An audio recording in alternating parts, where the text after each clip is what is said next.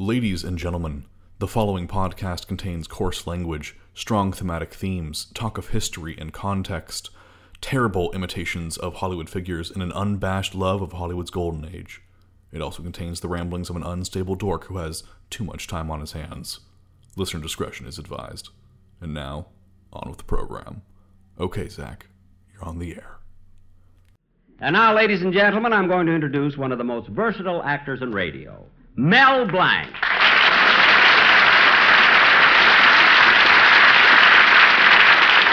As you may or may not know, Mel plays several parts on my program. For instance, when I come downstairs in the morning and walk into my den, he looks at me and says, "Oh, hello, Polly." Hello.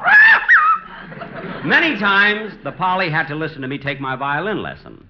But Polly never complained because she knew my French violin teacher was also Mel Blanc. No, Monsieur Benny.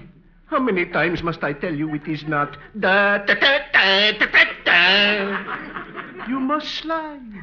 Da da da. Then every once in a while on my travels, I have to take a train. And at the railroad station, again you hear Mel Blanc. Train leaving on track 5 for Anaheim, Azusa, and Coot. Then sometimes I have Bunga. Yes. Then sometimes I decide not to take the train and go by automobile. And when I get in my car and step on the starter, do you hear the motor? No, you always hear Mel Blanc.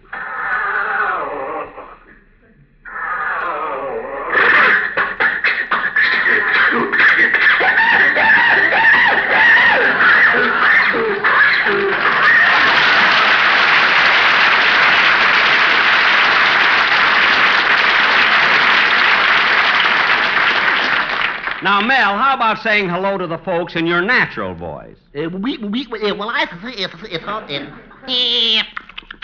is, Doc. I want to, Well, you know where you... And slow that fella.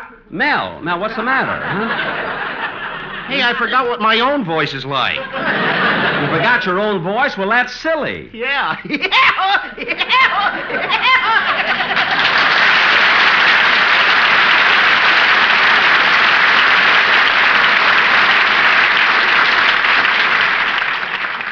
Thank you, Mel, all of you.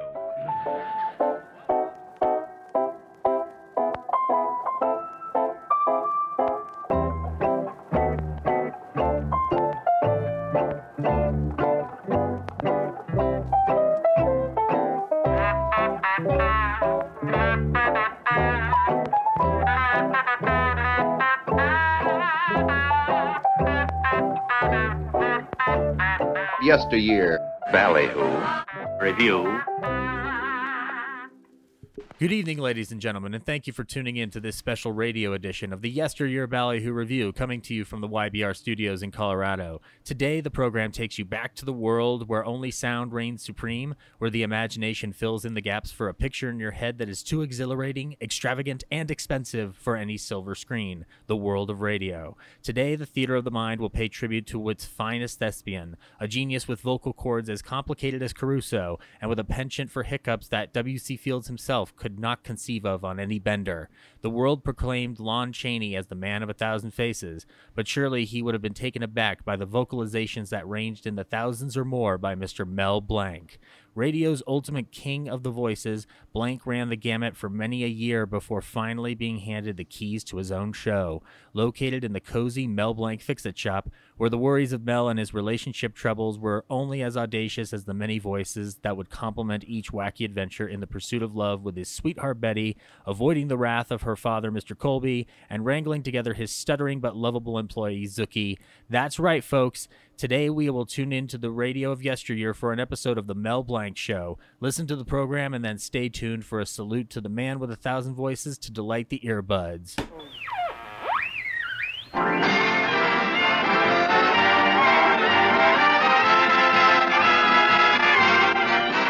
From Hollywood, Colgate Tooth Powder for a breath that's sweet and teeth that sparkle presents The Mel Blanc Show with Mary Jane Croft, Joe Kearns, Hans Conried, Earl Ross, the sportsman, Victor Miller and his orchestra, and Mel Blanc, the creator of the voice of Bugs Bunny. What's up, Doc? his new character, Zuki. Hello, everybody. Hello, everybody. Hi. And starring himself in person, Mel Blanc. Good evening, folks.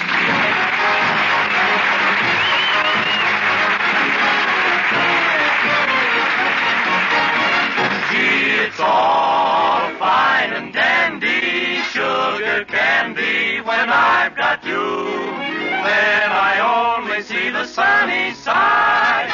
Even trouble has its funny side. When you're gone, sugar candy, I get lonesome, I get so blue.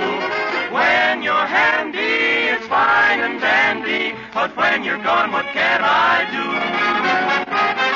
I get lonesome, kind of blue. When you're gone, what can I do?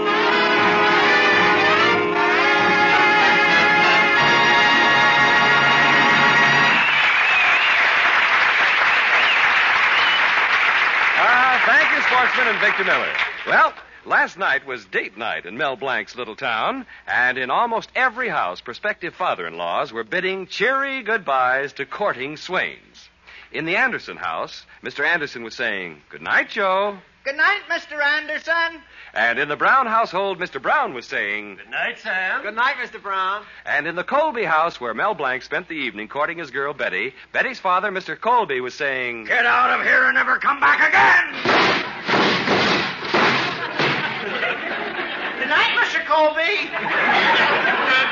So the next morning we find Mel standing in his fix-it shop, talking to Betty's kid brother, Tommy. You know, Tommy, I can't figure your father out. What do you mean, Mel? Well, I don't know whether he likes me or not.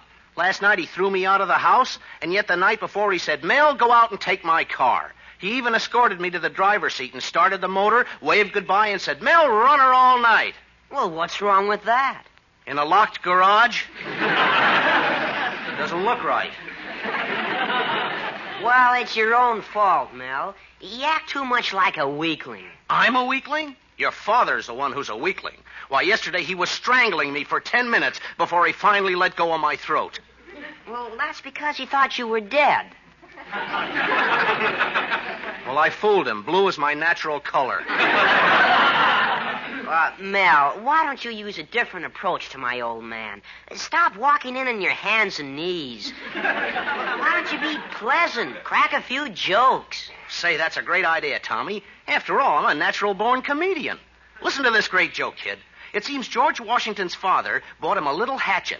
And that night, little George, instead of chopping down a cherry tree, sneaked into his father's room and tried to take a chip off the old block. You get a chip off the old block. Hatchet, hatchet. Hatchet yourself. You laid it. It's a fine way to talk to your prospective brother-in-law. Don't forget, someday I'll marry your sister Betty, and then, who knows, you may even have a little nephew that looks just like me. So I'll be a monkey's uncle. Oh,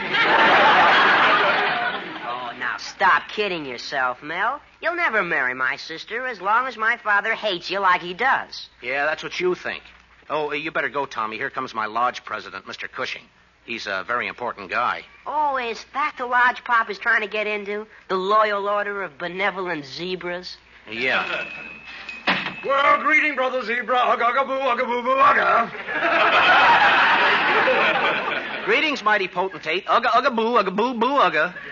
So long, Tommy. This is all secret lodge business. Yeah, I get it. Ugga-boo. What's such a secret? I said that before I could talk. Well, I just came around to remind you about the important meeting tonight, Mel. Looks like we're about to get that priority to build a new lodge auditorium. Gee, I thought there were a lot of people ahead of us. Well, the top priority went to the pool hall. Then came the saloon, and then the bowling alley. We're ahead of only one person. Who's that? A veteran who wants to build a house. And another thing, Mel, we're voting on Colby's application for membership. I thought Betty's father was voted in last year. Well, he didn't get quite enough votes, so we declared him a zebra without stripes. Well, what's that? A jackass. Well, I sure would like to be there to vote for him, but I've got something more important. I got to go up to Mr. Colby's house and square myself with him. Why, are you in trouble with Colby again? What'd you do this time to make him mad? Well, last night Mr. Colby finally got delivery on his new 1946 console radio. You should have seen it. They delivered it in a beautiful plastic crate. In fact, it was so beautiful it got me all confused. Well, what did you do? I threw out the radio and plugged in the crate. So that's why he tossed you out of the house again, huh? Yeah. I've been tossed on the lawn so much I'm beginning to feel like the afternoon paper. Gee, if I only knew what to do to make Mr. Colby like me. I can't even get near him. Well, Mel, why don't you send your assistant, Zuki, over? You let him deliver a box of candy and attach a personal note. Nothing better. Hey, that's a good idea. Thank you, mighty potentate. Well, anything to help a brother zebra, you know. So long, Mel. Ugga-ugga-boo, ugga-boo-boo, ugga. Ugga-boo-boo, ugga-ugga-boo-boo. Oh, careful, Mel. You slipped up on that password. Well, what do you mean? You uggered when you should have booed. Now to get a box of candy and write a little note. Boy, this is great. I can just see Zuki giving it to Mr. Colby now.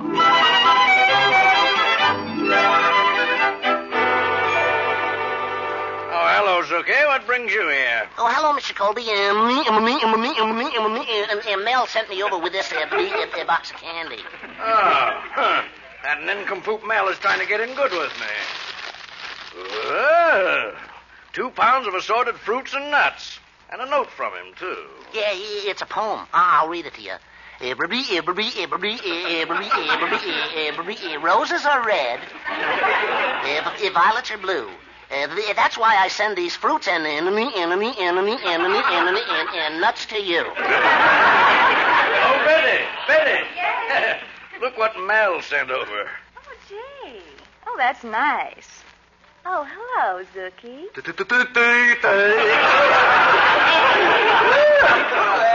Hello, Betty. Thanks. Zuki, Mel must have spent a lot of money on this candy. Well, he took it out of the bank. You see, he traded in his accordion. He collected some money. He cut my salary.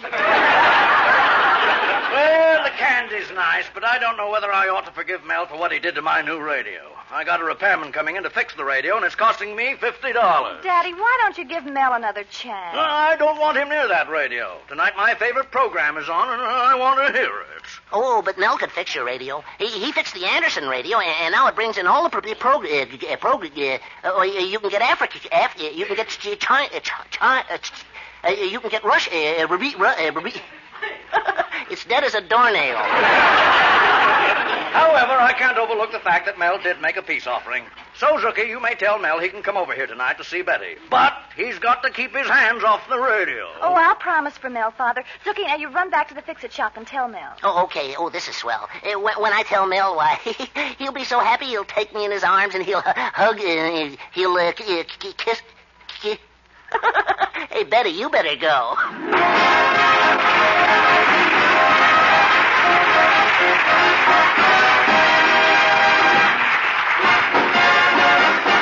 Use Colgate tooth powder, keep smiling just right. Use it each morning and use it each night. Don't take a chance with your romance. Use Colgate tooth powder. A girl who has a breath of trouble is seldom asked to date up double. Don't let a breath of trouble, unpleasing breath, hurt your popularity. Thousands who don't even suspect it are victims of unpleasing breath. So be on your guard. Do this. Brush your teeth night and morning and before every date with Colgate tooth powder. For Colgate tooth powder cleans your breath as it cleans your teeth. Yes, scientific tests have definitely proved that in 7 cases out of 10, Colgate tooth powder instantly stops unpleasing breath that originates in the mouth. What's more, no dentifrice at any price cleans your teeth more quickly and thoroughly than Colgate tooth powder. Remember to buy it first thing. And remember the name, Colgate tooth powder, with the accent on powder. Don't take a chance with your romance. Use Colgate tooth powder. Now back to Victor Miller and the Sportsman doing 5 minutes more.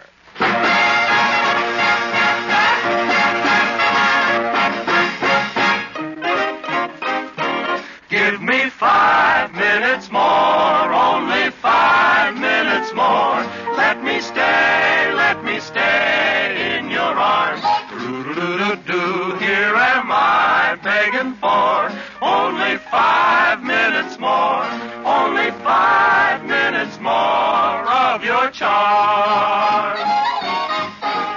week long I dreamed about our Saturday dates.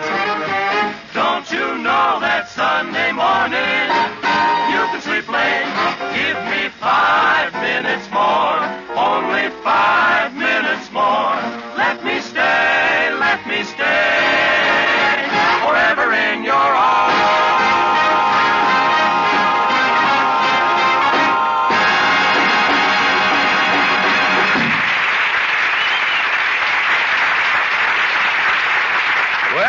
With a gift of a 2-pound box of nuts and fruits, Mel had made Mr. Colby forget the fact that he almost ruined Mr. Colby's brand new 1946 console radio. So what was a scene of terror last night has turned into a meeting of jolly fellowship tonight as we once again find Mel in the Colby home. Try this one, Mr. Colby. It's a liquid cherry. Oh, no, Mel. I know a caramel when I see one. It's a liquid cherry, Mr. Colby. Don't tell me. I know it's a caramel. Here, I'll squeeze it. Well, with a little whipped cream on your head, you'd look just like a sundae.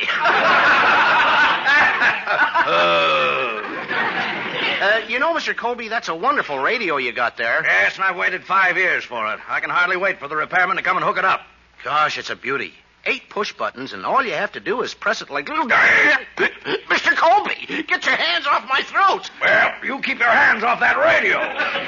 Oh, but Mr. Colby, I'm the handiest man in this town. Even when I was a kid, they called me Kid Fix-It.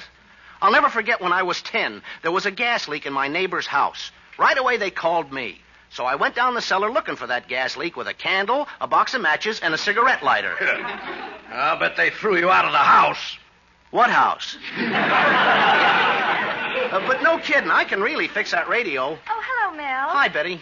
Daddy, are you getting angry again? No, but your boyfriend had better stop his stupid bragging. He's just proving what I've always said. His head is full of hot air. Father, that's not fair. Everyone in town is saying that his head is full of hot air. But believe me, there's nothing in it. Father, Mel is never going to get anywhere unless someone gives him a chance. And who else should give him a chance but those closest to him? That's right, Mr. Colby, and after all, I'm going to marry your daughter. You're going to marry my daughter. You ever thought about me? Yes, but Betty's much prettier. Oh. But, Betty, Mel can't support you. You need the necessities of life. How will you get them? We'll charge them. All right, you'll charge them. 1 month, 2 months, 3 months. And then what do you do? We'll move to another neighborhood and start all over again. Doesn't everybody? Why?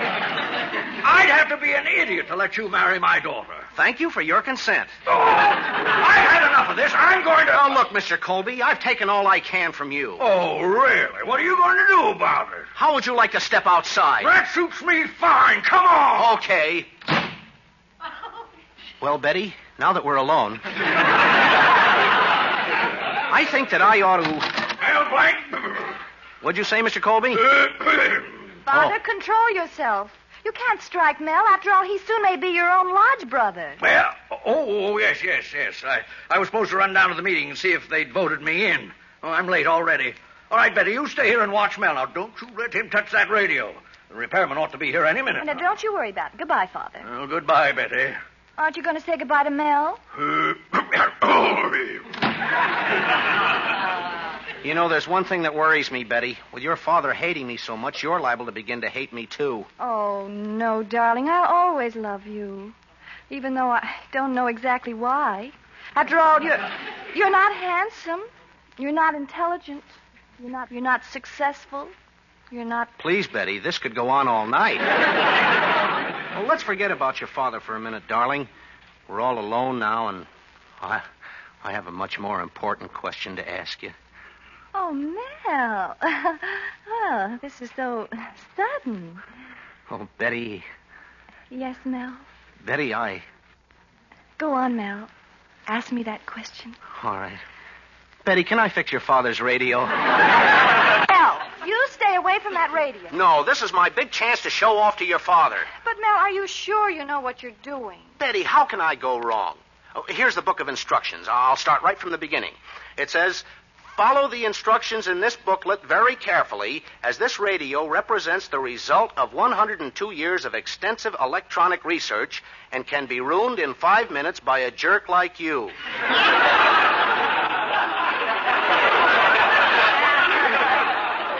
Betty, your father wrote in this book. Who needs this book anyway? Betty, bring me a hammer and a corkscrew. Oh, just a minute. Oh, Mel, it's the repairman. Oh, we don't need him. Send him away. But... The radio's all fixed. I'm sorry you had to come. But...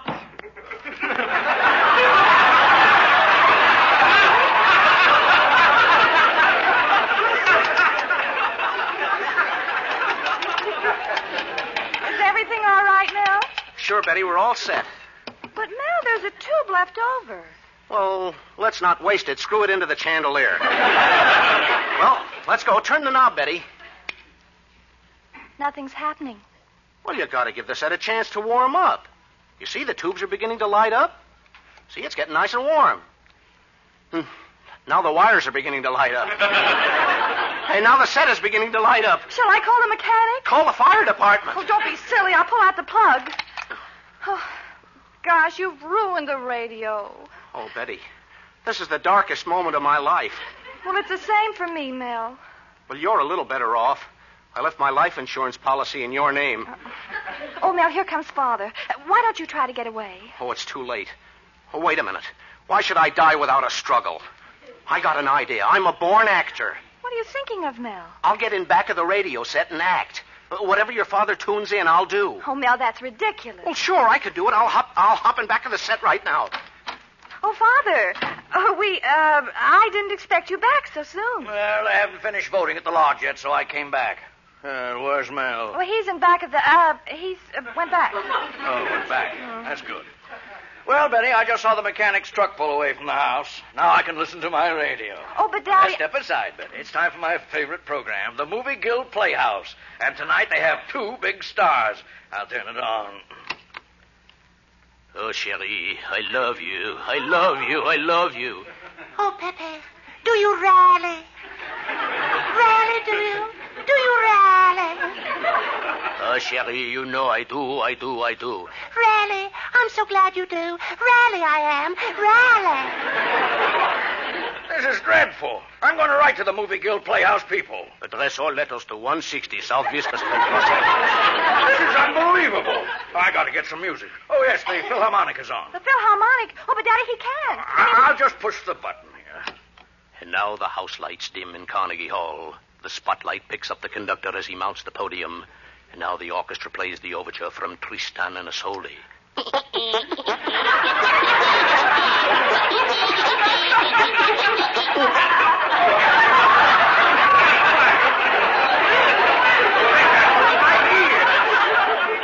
heavens. I've never heard the Philharmonic play like that. And now the Philharmonic continues with Beethoven's 5th Symphony. Oh, well, maybe this will be a little better. This is impossible. I'll switch back to the Movie Guild. Pepe, I do love you. Rally, I do. Rally. And I do too. Do too. Do too. Oh, it's getting worse all the time. I'll turn back to the Philharmonic. Oh, there's something wrong with this radio. Oh, maybe I'll have better luck on the shortwave. Ashlovich, Matuka, Daronik, Giboya, Jifinia, leading by 50,000 votes. Kovniak, Bianite, Lubia, 16, UCLA, Nyati. Anya, Bruka, Ichi, Adoma, Pania, Lukia, Eastern Columbia, Broadway at night. I've never heard anything like this in my life. Something is wrong with this radio. Father, I'll just feel around in the back of the set. Now let me, Betty. Yes, Father. One of these tubes has hair on it. Wait just a minute. I look behind the set. Mel Blanc, what have you got to say for yourself? Mel Blanc, I'm going to take you and break every bone it's Mr. Cushing. Oh, come in, sit down. I'll be through in just a minute. Greetings, Mel. Agagabuak. Mr. Colby, why are you standing on Mel's head? I'm not standing on his head. I'm jumping up and down. Well, you'd better stop, because the lodge is deadlocked. 12 for you and 12 against you. And Mel has the deciding vote. He has? He has? Well, son. Come on, get up off the floor. Are you, going to vote for me? Well, get your foot out of my mouth first, Mr. Colby. Pardon me. Mel, my boy, tell me, am I in the lodge? Mr. Cushing, let me whisper my decision in your ear. Well, am I in? Mr. Colby, allow me to be the first to say, ugga, ugga, boo, ugga, boo, boo, ugga. Mel, my boy! Ugga, ugga, boo, ugga, boo, boo, ugga.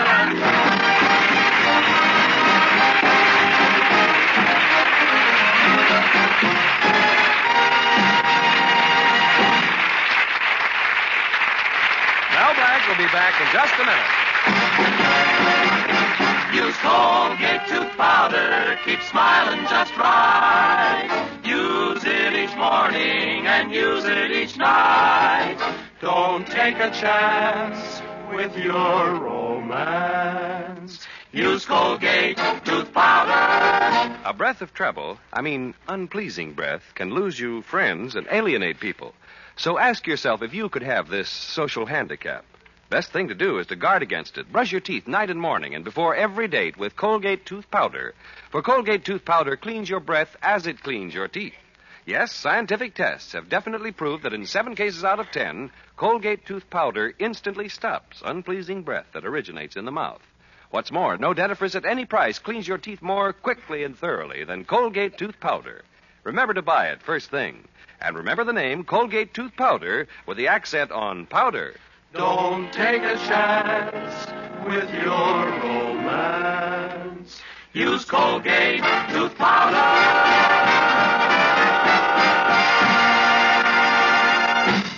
And this is Mel Blanc saying thanks for listening. Good night, and That's all, folks.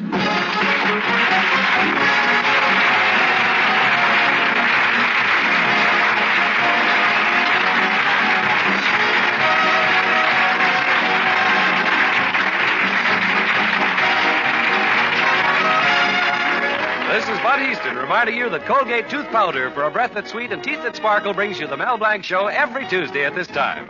Be sure to join us again next Tuesday night for more fun with Mel and the people you'll meet in Mel Blanc's Fix-It Shop. Say hello to Halo Shampoo for naturally bright and beautiful hair. Remember, even finest soaps and soap shampoos hide the natural luster of your hair with dulling soap film. But Halo Shampoo contains no soap, therefore leaves no dulling soap film. Even in hardest water, Halo makes oceans of rich, fragrant lather, quickly banishes loose dandruff and dirt. Halo needs no lemon or vinegar rinse. Say hello to Halo and goodbye to dulling soap film. Get Halo Shampoo at any cosmetic counter. Remember,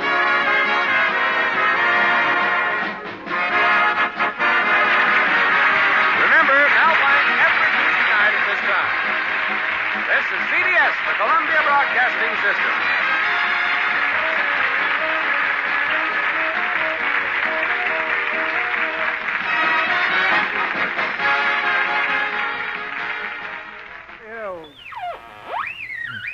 Now, wasn't that a wonderful program, folks? I'm sure that Mel was in a fix when Mr. Colby discovered he was doing all those voices in his broken radio, but the magic of yesteryear does seem to give us the ending we need until next week, and at least Mr. Colby is now a true zebra. Now on to the talk of the day. We have just heard but a small sampling of Mel's overall radio work, but a larger fraction of his own solo work. For the Mel Blanc Show would not run as long as the many endeavors Blanc triumphed in, from his work with Jack Benny all the way into some of the picture business that he was involved in, featuring an array of characters with names so ridiculous that the public doesn't even remember them today. I mean, Daffy Duck? Who on earth would remember a name like that when they have a TikTok account?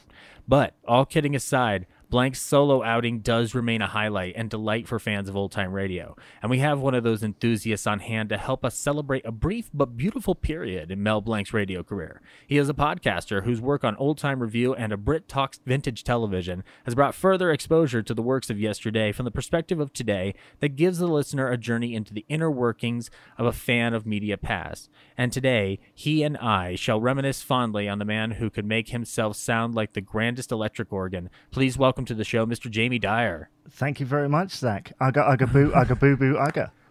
Ugga, boo, ugga, boo, ugga, boo, boo, ugga. This is interesting having you aboard because this is the first time we've talked to each other. So it seems like anytime I do a Jack Benny episode, unless it's people I know directly, like that I'm meeting them for the first time technically, but you and I connected over the Jack Benny convention. You were attending and you were having a blast throughout everything over the course of a 2-day period. And in getting to know you through your work on your show, you interviewed one of our guests, Kathy Fuller-Seeley, and you show an enthusiasm for vintage television that I must confess it makes me want to go back to vintage television a little bit more often, because I tend to stick to radio or film. But the amount of passion and work that you put into it, you've even been bringing up figures in history that I don't think many people remember, like Goodman Ace, who is a figure that I only know really through his connection with Jack. So I want to have the Ballyhoo listeners get to know you a little bit more, Jamie. How did you discover your love of old-time radio? Wow. I mean, let's see. So I'm unsure whether you mentioned it in your thing, because I'm blown away by everything you're saying there. But I am obviously, I'm in the UK. And yes, you are. You are among the many UK guests we've had on here. I don't know if this is a secret British podcast or not. Yeah. So that kind of makes what you were saying there about me mentioning Goodman Ace and stuff. No one in the UK knows who those people are, so it's kind of amazing. But I am a podcaster. I do many different things, including old time review, as you mentioned, and really my love affair with it started in 2012 when I just finished university.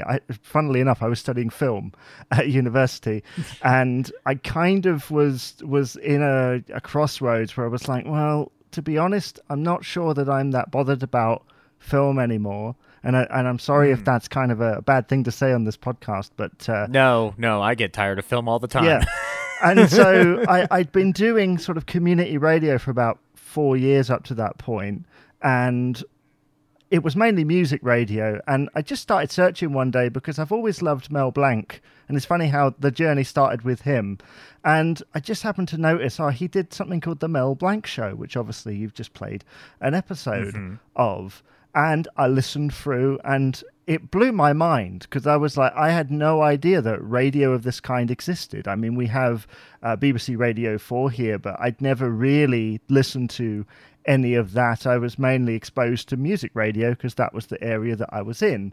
And then that took me to Jack, then to Fibber, McGee and Molly, and all of those. And to be honest, I didn't get a lot of the stuff after Mel. Like, I listened to a couple of episodes of Jack, including an episode he did with Lauren Bacall, and I was just like, I don't get it. It's not doing anything to me. I don't particularly.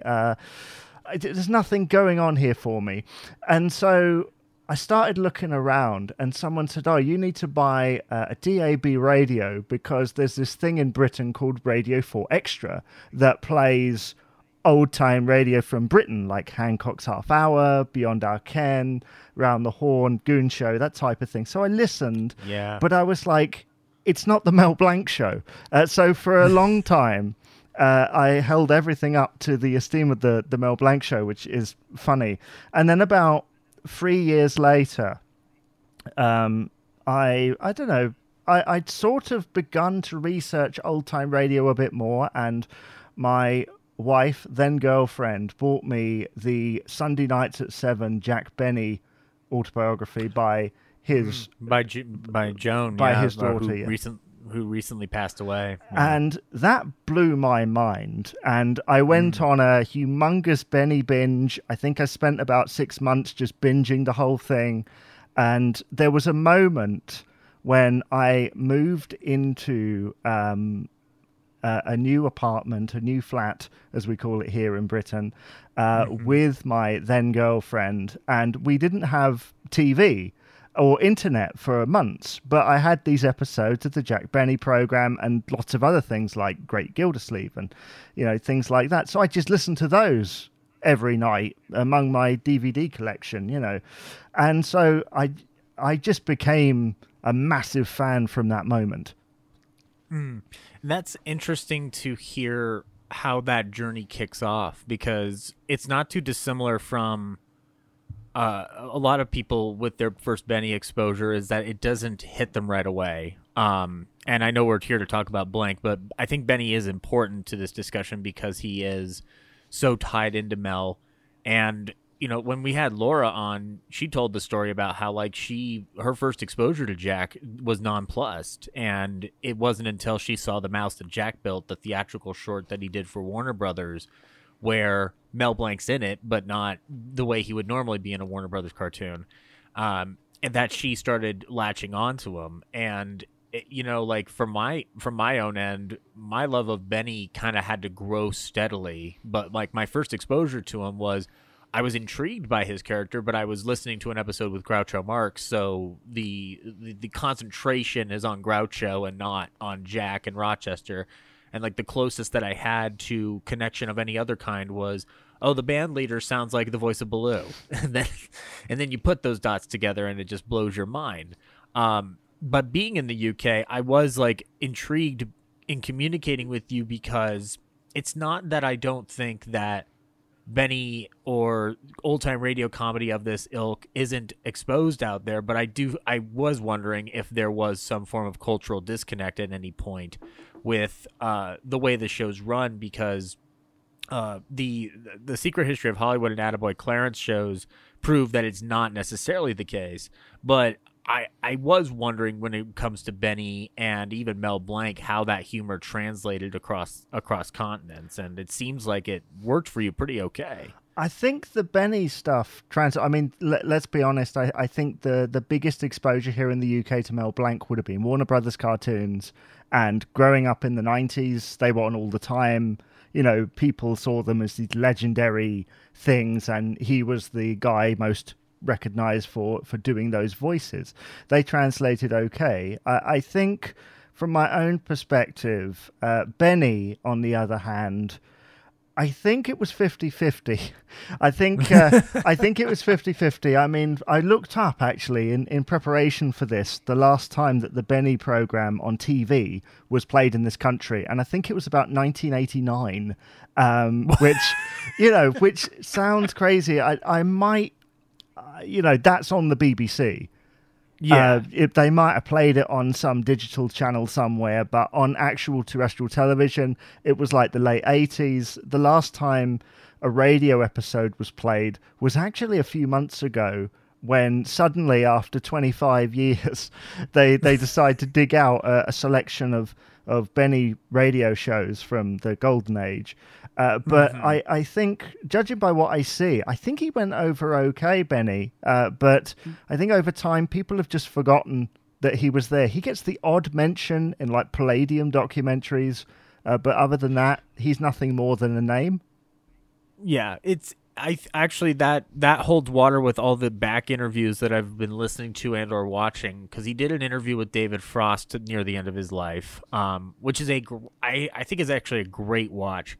It seems like he's a little more relaxed, and I don't know exactly what David Frost is bringing out of him in that same regard as what Carson did. But I think it's whenever he was on Carson, he was with his friend, and so they're more concerned about joking with each other than a serious interview. But his show at the Palladium is a big fixture in a good run of his radio shows, because it's, with Jack being vainglorious, the whole capture is like, well, I played the Palladium and I went big over there, and the king and the queen loved it, and that whole thread has gone through. And I do think that there was a joke at some point near the end, just before he passed away, where he talked about doing a show in the UK, and Watergate was underway. And he didn't want to touch Watergate, but he wanted to figure out a way to make a joke about Watergate without mentioning Watergate. If I remember the punchline of the joke, ladies and gentlemen, I will insert an addendum here. But the bottom line is that like he when he moved over to another country to do his show, it seemed like he sort of adapted his own material a little bit to not make it seem so isolating. But that's at least for the live shows. I'll be honest, it's amazing that he started playing, that he was playing as recently as '89, because with the exception of MeTV out here, I don't think a true television channel has really broadcast Jack since the '90s out here, and it makes more sense that he'd be here because of where it was based. But to have the resurrection that it did through the BBC and through the various different ways that Benny has been popping back up in the conversation, it's a testament to know that like that comedy still works. And I got to be honest, in prepping for this episode on Mel, I mean, we have a perception of Mel because of what he meant to our childhoods. I think we all share that in common, no matter what your age is. But listening to his radio material, I gotta be frank, I was like very, very surprised at how many times I was genuinely surprised by the material and the spot onness of the material. But what we're going to talk about today points to the fact that unfortunately it's encroached in a lot of typical fare of the era, and that's not its detriment, but it is a reason why the show doesn't last as long as it probably could have. But so you already mentioned Warner Brothers cartoons as your exposure to Mel. I'll ask this and then I can share mine. But what if you had to pick one Looney Tunes short subject where it absolutely blows your mind every time you watch it with Mel doing his voices? What would it be? I had a feeling you would ask that, and I would say it's Duck Amuck, if you know that one. Ooh, yeah, that is a good one. The staging of it and Mel's characterization is just spot on, and it's so far ahead of its time. It's unreal. Like it's funny how self-aware it is. Mm-hmm. It's astounding that there's a lot of evidence of meta humor back in this era, but it's not. We don't have a classification for it, and all we have really is breaking the fourth wall. And it is one of your first exposures to understanding that there are barriers that can be broken, and cartoons are the best gateway for that. I would agree with that, but I will always have a fond affection for The Great Piggy Bank Robbery, directed by Bob Clampett, because Bob Clampett is my go-to director for Looney Tunes. And the way it's a delivery that has always stood with me to this day it's two of them. One is when he's running through the names of the different Dick Tracy villains. And just you can hear the different like inflection of each alliterative name, like Neon Noodle, Hammerhead, Pussycat Puss, Batman. Batman is funny because then you just see a bat that looks like a man. But the other one is he's walking down the street and he comes across Sherlock Holmes and he says, "Scram, Sherlock! I'm working this side of the street." And he just smacks Sherlock Holmes. It's one of those things that definitively like set the tone for what Looney Tunes would be in my life. But that is our introduction to him more often than not. It's through those cartoons, which thankfully still play. And I don't say that within the grounds of people are trying to take them away. It's more just like, it's amazing how well these cartoons still hold up, that Cartoon Network over here can rebroadcast them ad nauseum, or that HBO Max put a bunch of them up right before the launch of the new Looney Tunes cartoons. But, you know, when we talk about Mel Blanc, it would be hard to believe that he started off in radio way before we even knew about him in this country, let alone anywhere. But I think we should give Mel a proper backstory. He is born Melvin Jerome Blanc on May 30th, in 1908 in San Francisco to Russian immigrant Eva and New York-born Russian Jewish descendant Frederick Blanc. Blank was spelled B-L-A-N-K. And one of the reasons why that name change, according to Mel himself, was that at the age of 16, one of his teachers told him that he would never get respect or have any posterity in life if his name was Blank. So he removed the K and replaced it with a C to make it sound fancier. And from the age of 10, he started doing voices for his classmates. He had grown an affection for dialect and delivery and vocal characterizations. He says in one interview that the kids would laugh and the teachers would laugh and then they would give me bad marks. And, so it's you'd think, well, maybe this is a kid who's not going to get through all of primary school, but he graduated high school in Portland, Oregon. And what's more, was cemented by the age of 19 as one of the youngest refined and precise orchestra leaders of the era. Running his own band, which toured, amongst other places, Oregon, Washington, and Northern California. And that right there, I think, gives you an indication of what Mel's ability was with vocalization if he understands music. And I'm not a music major by any stretch, but it seems to me that like a lot of what we hear in Mel's vocalizations has a rhythm to it. That isn't... it's not something that can be repeated unless somebody knows how the way music works. It's just something that connects the two of them. It's like, and it's culminated in What's Opera Doc in a lot of respects because you have to follow that guideline. And he went on to also do vaudeville shtick in addition to his band leader persona. And by the time he makes it out to Hollywood the first time, he's already had radio success in Portland with the Hoot Owls, where he would perform a variety of characters. His early radio work is a testing ground. He's just using this as an excuse to do these voices, which is, frankly, why this show even fucking exists.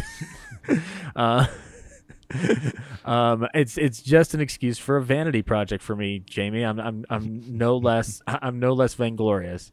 But he eventually tries to make it out to LA the first time, but he gets, amidst him trying to find work, he meets his future wife, Estelle Rosenbaum.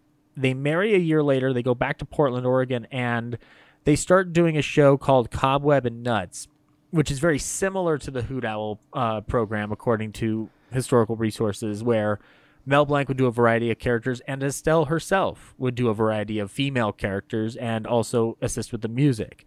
So they were just, it's kind of like podcasting in a lot of respects. Like, I know I made a joke about it, but like what you and I do, like we're literally doing this nuts and bolts indie style. Like, we don't have the backing of a CBS or an NBC, which we wouldn't because they don't do audible entertainment anymore. But, and according to, and via your most recent Brit Talks of Vintage Television, they're not even in the game of respecting their material anymore and trying to subjugate it onto Paramount Plus, not spread it out, which I agree with you. Like, that's what they're doing, and they need to cut that out because that doesn't give accessibility to people who may not be able to have Paramount Plus, and it's limiting. But regardless, they go back to Portland to do this show, but even though they are making a bit of a modest success of this, Mel's basically thinking, I should just give this up and find a more stable job, and Estelle pushes him on and says, you need to go back to LA and try again. He goes back to LA and starts knocking on the door of every radio show in town and on the door of Warner Brothers. By 1935, he starts making the rounds in radio shows of the era on low-level basis. Like Johnny Murray and Joe Penner were among the earliest examples that I were able to find. And Joe Penner is a person that I don't think anybody knows today, because he fizzled out pretty quickly by the time 1936 rolled around. But his catchphrase of "wanna buy a duck" was the talk of the town for a good hot 7 to 8 months. But Benny reused Penner a lot before his death. He brought him on in different capacities in side roles. And Blank knocking on the door at Warner Brothers Animation is actually kind of key to how we get something like the Mel Blanc Show, because a lot of voices that you hear on the Mel Blanc Show are very consistent with what he did with the Warner Brothers group. Not the least of which is Zookie, which we'll get to it, but they bill it as a new character in the show, and I'm like, this is not new, but okay, fine. I mean, I guess it technically is. But he would knock on the door In his own words, he said, I had seen many of the cartoons and heard some of the voices and thought, geez, they are missing out on a lot. These voices are pretty bad. Now, Norman Spencer was originally heading the dialogue department at Warner Brothers, and at the time, Mel would go to Warner Brothers offices bi-weekly and beg for a job, but no dice. 2 weeks before Christmas, and I couldn't narrow down the year if it was 36 or 37, but I would say it was probably 36 because Mel Blanc comes to the door once again to ask for work, and as fate would have it, Treg Brown, the legendary sound effects man for the Schlesinger Cartoons unit of Warner Brothers, had replaced Spencer, and they are both musicians. Treg Brown started off as a musician, so there is a kindred spirit there. Blank told him that I've been trying to get a job here for the last year, and I want to do voices for you guys. And Treg said, well, show me what you can do. Mel basically auditioned for him. Among the things that it was reported that he auditioned with for Treg was the crazy news reporter character that carried on a bunch of dialects, and additionally his drunk hiccuping character, which is very key to his first Warner Brothers cartoon appearance. He then did an audition for the remainder of the directors, and a lot of his whoops and sounds were recorded and used in Warner Brothers cartoons before he even got a speaking part. And his first big speaking part would come at the hands of Tex Avery in 1937's Picador Porky, where he plays a drunken bull. I'll probably lay in a clip right here of what the drunken bull sounds like, because I don't know how many people have access to this cartoon unless they can purchase that lovely Porky Pig set that came out a couple of years back.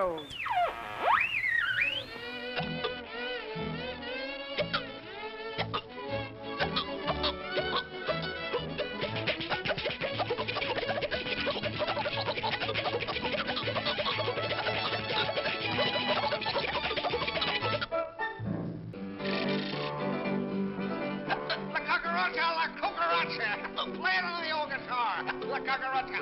Play it in the shore. La Cucaracha. Yippee! Play it on the old guitar. La Cucaracha. Play it wherever you happen to be. La Cucaracha. Yahoo! In that clip, you get a sense of the wackiness that he was bringing to the table that nobody else was. It's so much so that Joe Doherty, who was doing the voice of Porky Pig, is replaced by Mel pretty quickly. And, you know, I don't know how, I was curious to know, like, how many of the early Warner Brothers cartoons were you able to get your hands on growing up? Like the early black and white ones? Hardly any at all. Most of the time, if you did see any, they were colorized.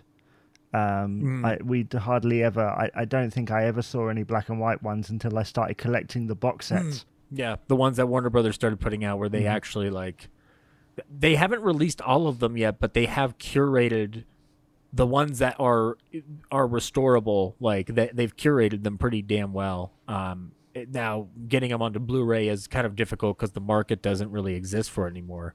But if you can get those Looney Tunes Golden Age collections, volumes 1 through 6, those are essential things to have in your library if you're a Looney Tunes fan. And they provide a disclaimer up front about context because it's responsible. But but he arguably he wouldn't find the biggest amount of his fame until a certain 1940 cartoon called A Wild Hare. At this point, he's already voicing Porky and Daffy Duck. Daffy Duck, by the way, debuted in the first cartoon that Mel did the voice of Porky Pig for, which is Porky's Duck Hunt. And A Wild Hare comes around, and this is not the first time. I was trying to narrow this down because the recent Bugs Bunny collection that came out had a documentary about the character, and Noel says in an interview that he was voicing the origin point bugs with the buck teeth, that very pronounced buck teeth early on, and that's why it sounds so different compared to what you get in A Wild Hare.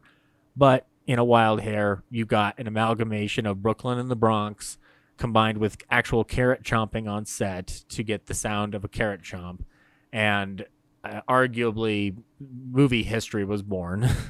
Not to least of which animation history is born, because Bugs soars in popularity, gets even more popular during the war because he was a scrappy fighter that the American public certainly could identify with, taking on the Nazi menace or taking on Japan and Italy. And this additionally skyrockets Mel. Now, this is where we get into his radio stuff here, because we are both part of the International Jack Benny Fan Club. Not a secret that it's the greatest group on the internet, hands down, run by the great Laura Leibowitz. But for those who don't know, Laura wrote 3 volumes of book material that logged each and every episode of Jack's radio and television career. And that was a valuable resource because I was able to track down, at least from her reference, Mel's first appearance on the show. And I was surprised that it actually came from a partial show so it partially exists, from June 7th, 1936, in the role of Gensler. And this is prior to Phil Harris coming aboard. So this is like early, this is the Johnny Green years. At this point, they do have Kenny Baker. But Mel's true ascendance to this is we're both familiar with a very aggressive polar bear named Carmichael in the Benny world. And the first time Carmichael spoke was on March 12th, 1939, courtesy of Mr. Blank. And having these logs that Laura put together is very valuable because it does narrow down. I'm sure you already know the story, but Mel was in the recording one day, and the traditional recording for the Maxwell car had busted, and so he went in and started doing the jalopy sounds, and then that's how he started getting the role of the Maxwell on top of Carmichael. And now this is a question that I have. Now, have you gone through the war years of Benny where Mel starts kind of like getting his rise in the show? Yeah. I've noticed that as you listen to Mel progress, he slowly becomes more important when they no longer have access to Alan's side characters, because Fred Allen's side characters went on to Jack's show a lot because Fred went off the air for a good chunk of time. In the midst of transitioning from, I think it's Texaco to Lipton to Tender Leaf brand T-balls, and he starts off mainly doing the Private Sad Sack kind of deal, which is an extension off of Private Snafu, which was a series of cartoons that Mel Blanc voiced that were written by Theodore Geisel and directed by legendary Warner Brothers animators that were designed to teach soldiers how to not fuck up during wartime. And have you ever watched one of these in full? Because I've never watched a full Snafu. No, I haven't. I've seen little bits and pieces, but no. They sound like just insane. Like they were able to, because they were for the army and not for mass consumption, they were getting away with nudity, sexuality jokes. Like it sounds insane, and I'm almost hesitant to watch them because I'm just like, I don't know if I want this in my life, but I like the idea it exists. And eventually by 1945, 1946, when they start doing the Lucky Strike program, Mel Blanc becomes an even bigger force on the show, playing Polly the Parrot. We get the train announcer. We get eventually the put upon store clerk, which is a both timeless and extremely dark character for its era because of especially where it goes on television, because we'll talk about it in this episode, but there's a joke in the Jack Benny Christmas special on television at the very end that is incredibly dark, that I almost got a similar vibe on it from one of the jokes at the top of this episode that we just heard. But needless to say, he also was working on other radio shows. Even before he started gaining true prominence on Jack's show, he was playing the Happy Postman on Burns and Allen's show, where he would go, "Good morning, Mrs. Burns." And he was on Abbott and Costello's show as various characters, and he was on Judy Canova's program. And Mel Blanc ended up becoming the busiest person ever as a result of this. Now, Noel described that his father was working up to 3 to 4 shows in a given day, rushing from studio to studio that was all in the same block on Hollywood and Vine and Hollywood and Gower. And the amount of work that he was doing was stretched to the point where Keith Scott, who is a voice actor for Rocky and Bullwinkle, had related that he started consolidating the recordings of Warner Brothers cartoons for a Tuesday and then concentrated on those 4 major shows that have him contracted, in addition to anywhere else he was needed. But Noel did say he was always home for dinner. So he was a man who knew the value of family as well as the value of his career. Now, he knew the value of family to the point where when his parents were getting up in years and they were wanting something to do because they were tired of being retired, Mel took it upon himself to say, like, you know what? I can open up a shop in Venice Beach and have you guys run it. It'll be a hardware store, and we'll call it the Mel Blanc Fix-It Shop. This shop was very popular. The scheme that they had going on was it's just a typical hardware store, but Mel Blanc helped own and operate it, and you'd go in, you'd talk to Mel, have him do some voices for you, you'd buy a hammer, dang, everybody wins. Which is like, the only equivalent that I have for this is if Billy West opened up a space shop. And we had like him just doing Futurama voices and then selling some form of flying saucer toy for children. Like that, it's crazy to think of like how effective that was. And this is also amidst the time where he has a bunch of hit records out for like I Taught Putty Tat, or Big Bear Lake, which was written as an homage to a place he loved and would spend his final years in, was Big Bear Lake in California.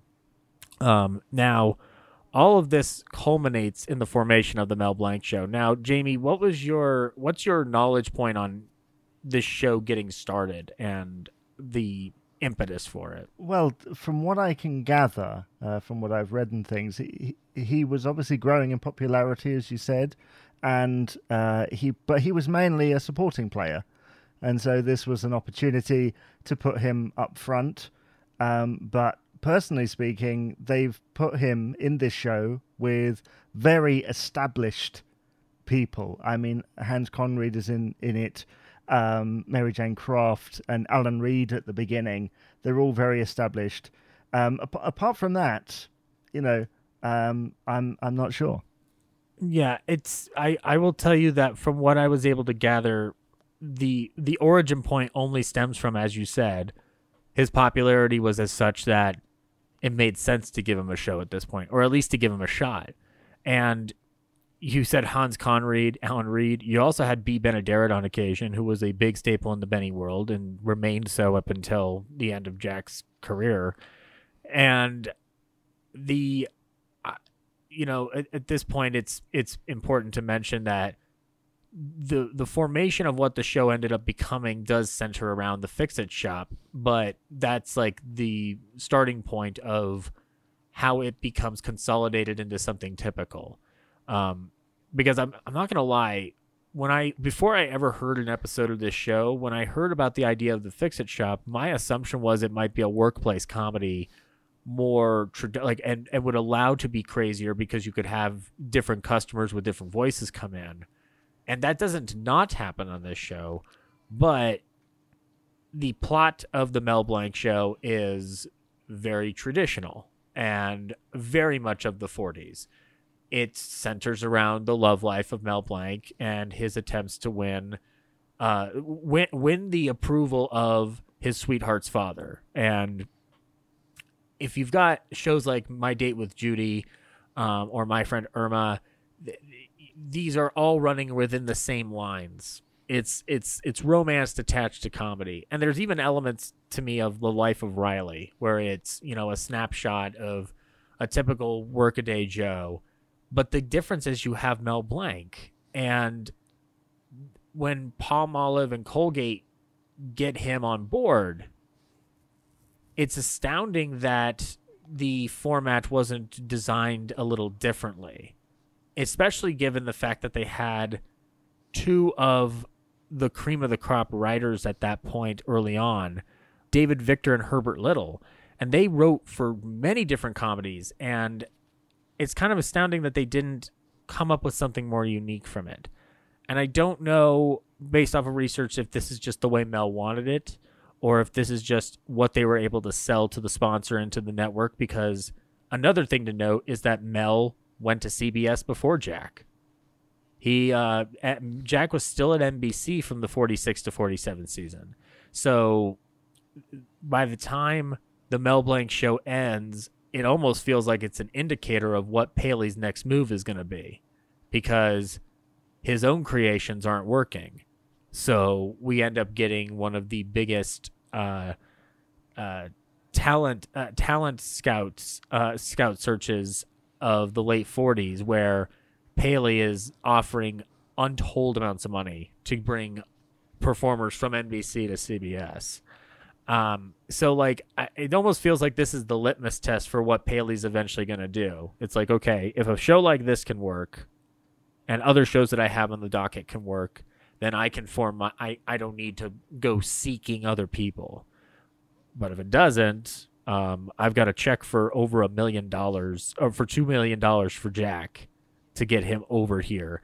And I know that if I get him over here, others will follow, because that's exactly what happened.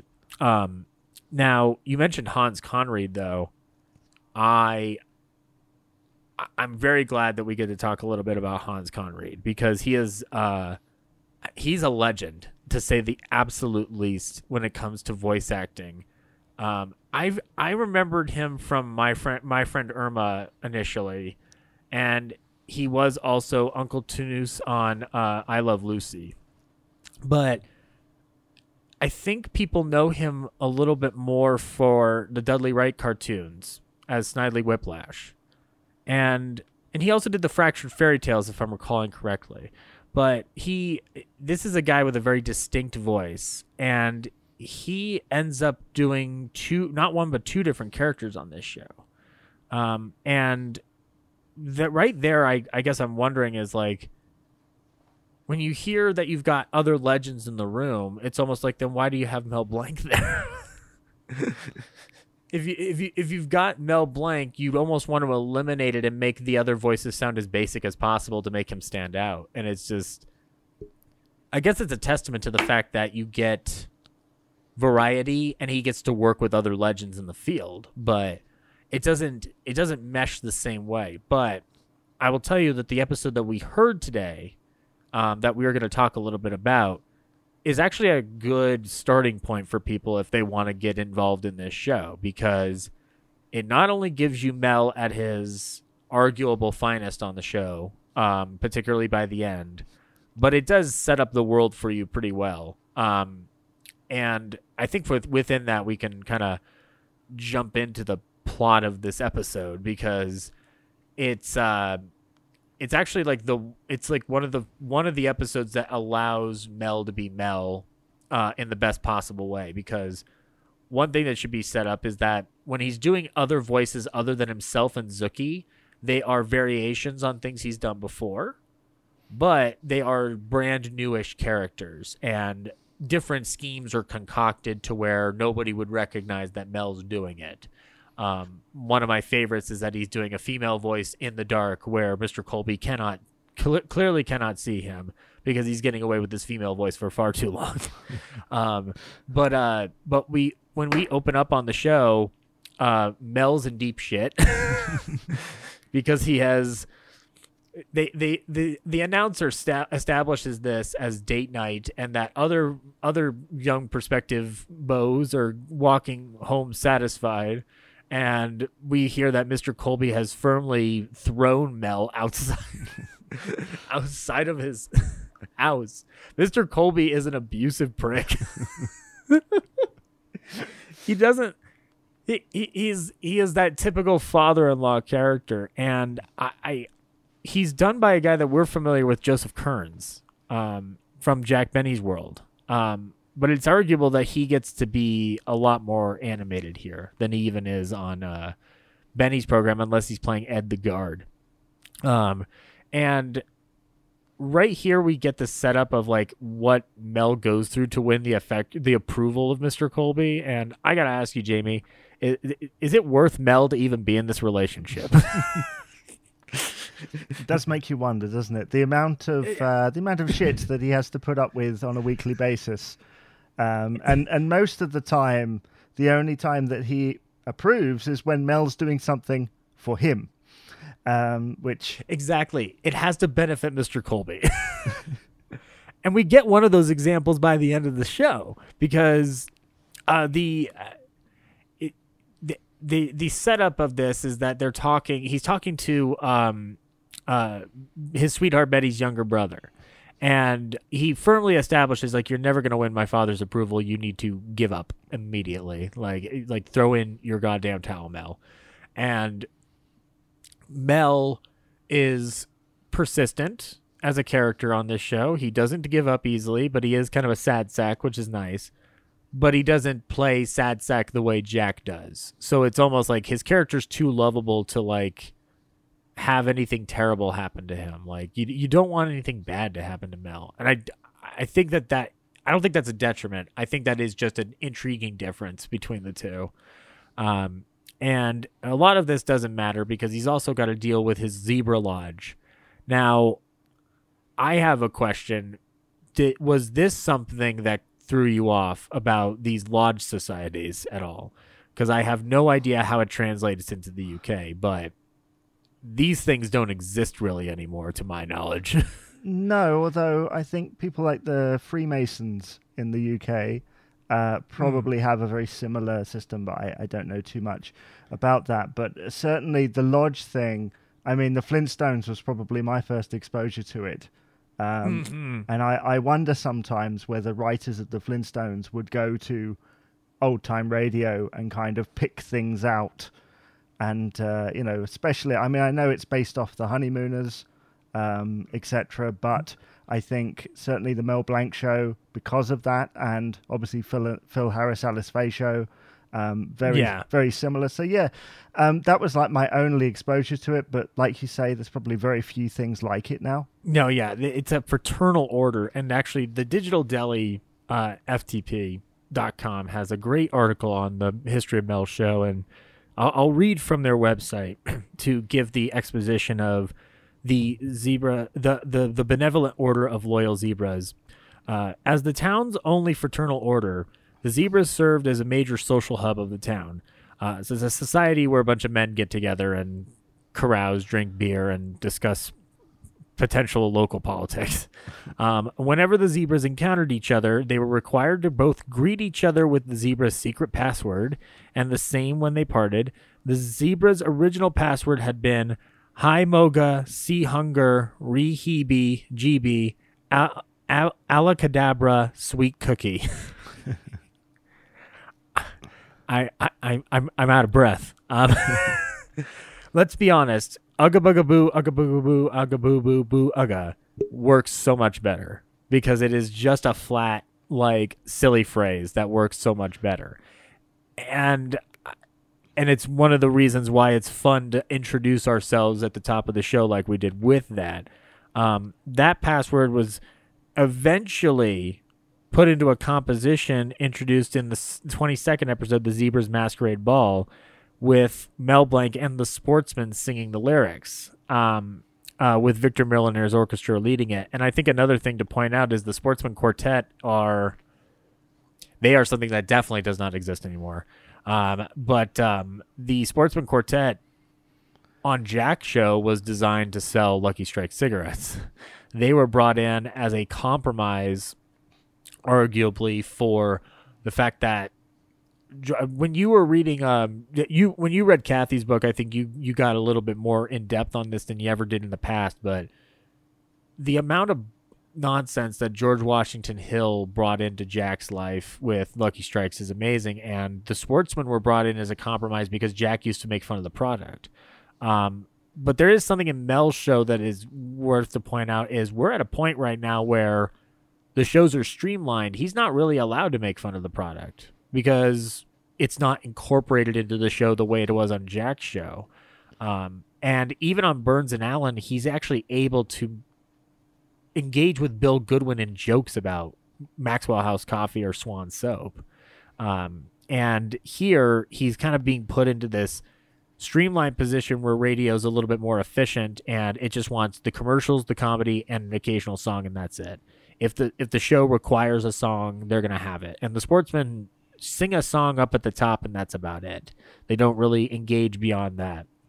But this whole Order of Zebras thing brings us Hans Conried, and Mr. Cushing is telling some jokes here that I think bear some exposition, because they talk about the priority of building the new lodge. Mm-hmm. And he mentions the other things that have a priority, and behind them in priority is a veteran building a house. There was a housing shortage in our country. And veterans couldn't find homes. I don't know how to read this joke. And now granted, the post-war era in this country versus what it was over where you were at is starkly different. Our housing crisis was unfortunate because of how many soldiers we had coming back. You guys were dealing with even more dire circumstances, not to say the least of which with having to sift through rubble. We didn't get attacked that way, but we did see a second reappraisal of what happened to World War I veterans when they returned home. And having a joke like that in this show is not untypical of the era. But I do think it's interesting that these shows were addressing modern issues, even if it was a slight joke, because it's really the only modern joke you get in the episode. It's not like there's the week before this is the community chest episode that I have in my lineup, and the community chest drive is something that doesn't really exist anymore either. Like, I think it's one of those things where I was wondering, like, how long did it take for you to kind of get over certain terminologies and kind of just say okay, this is a picnic banquet or something like that? Because you seem to adapt to it quicker than I did when I was first listening to stuff like that. I think I've always had an interest in just vintage in general, and so you're always going to come across phrases and ideas and concepts and stuff that don't really exist. And so there are occasions where you think, I have no idea what that means, I need to Google it. But most of the time, you can get an idea as to what everything means by the outer context. Yeah, and it's similar to the one thing I've always wondered with old time radio, and I think Mel's show is an exempt from this kind of, is that because it is so sitcom-y, it's not relying on references of the era as much. But Looney Tunes cartoons and other shows that Mel was involved in reference celebrities of the era heavily. And I always feel like that ends up being a stopgap for some people wanting to listen to old-time radio, because they can get into suspense, they can get into a Western show, they can get into, heck, you could technically get into a soap opera. But the comedy ones have a weird shelf life, because if they're not a sitcom like Mel's, then they don't have they have an expiration date on their references. And unless you're reading newspapers of the era or digging through history books all the time, a lot of stuff's going to go over your head. So I have this theory, even as we're talking about the plot of this, which will get more convoluted, that one of the reasons why you and I were able to latch onto a show like this as easily as we did was because there's no pre-study requirement. There is no genuine barrier. And you mentioned Fibber McGee and Molly earlier. That doesn't technically require any education prior either. It's just two homey folks hanging out, and then people come into their house, and then a closet falls in on McGee and nearly kills him each time. How is that guy not dead? How?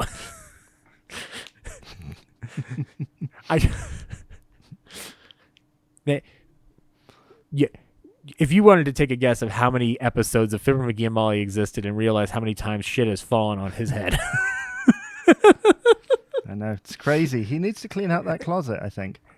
but he's a disorganized jerk like me. He's not gonna he's not gonna do it, Jamie, because he has other things to do, like bitch at Gildersleeve or talk to Doc. Like he doesn't need to worry about this closet anymore.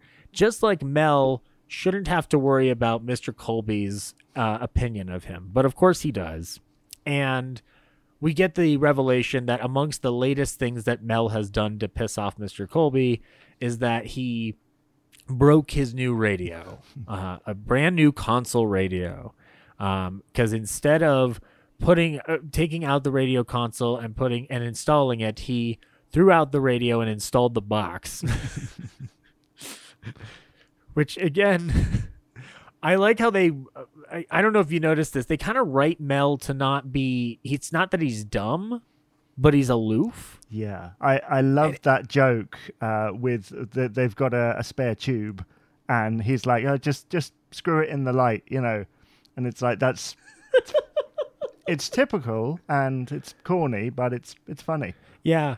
Actually, that's another thing to get into, because this is the first time we're doing a dissection of a comedy show. It sounds like we're in tune to the point where corny humor is not beneath us. Like there's an appreciation level that comes with it.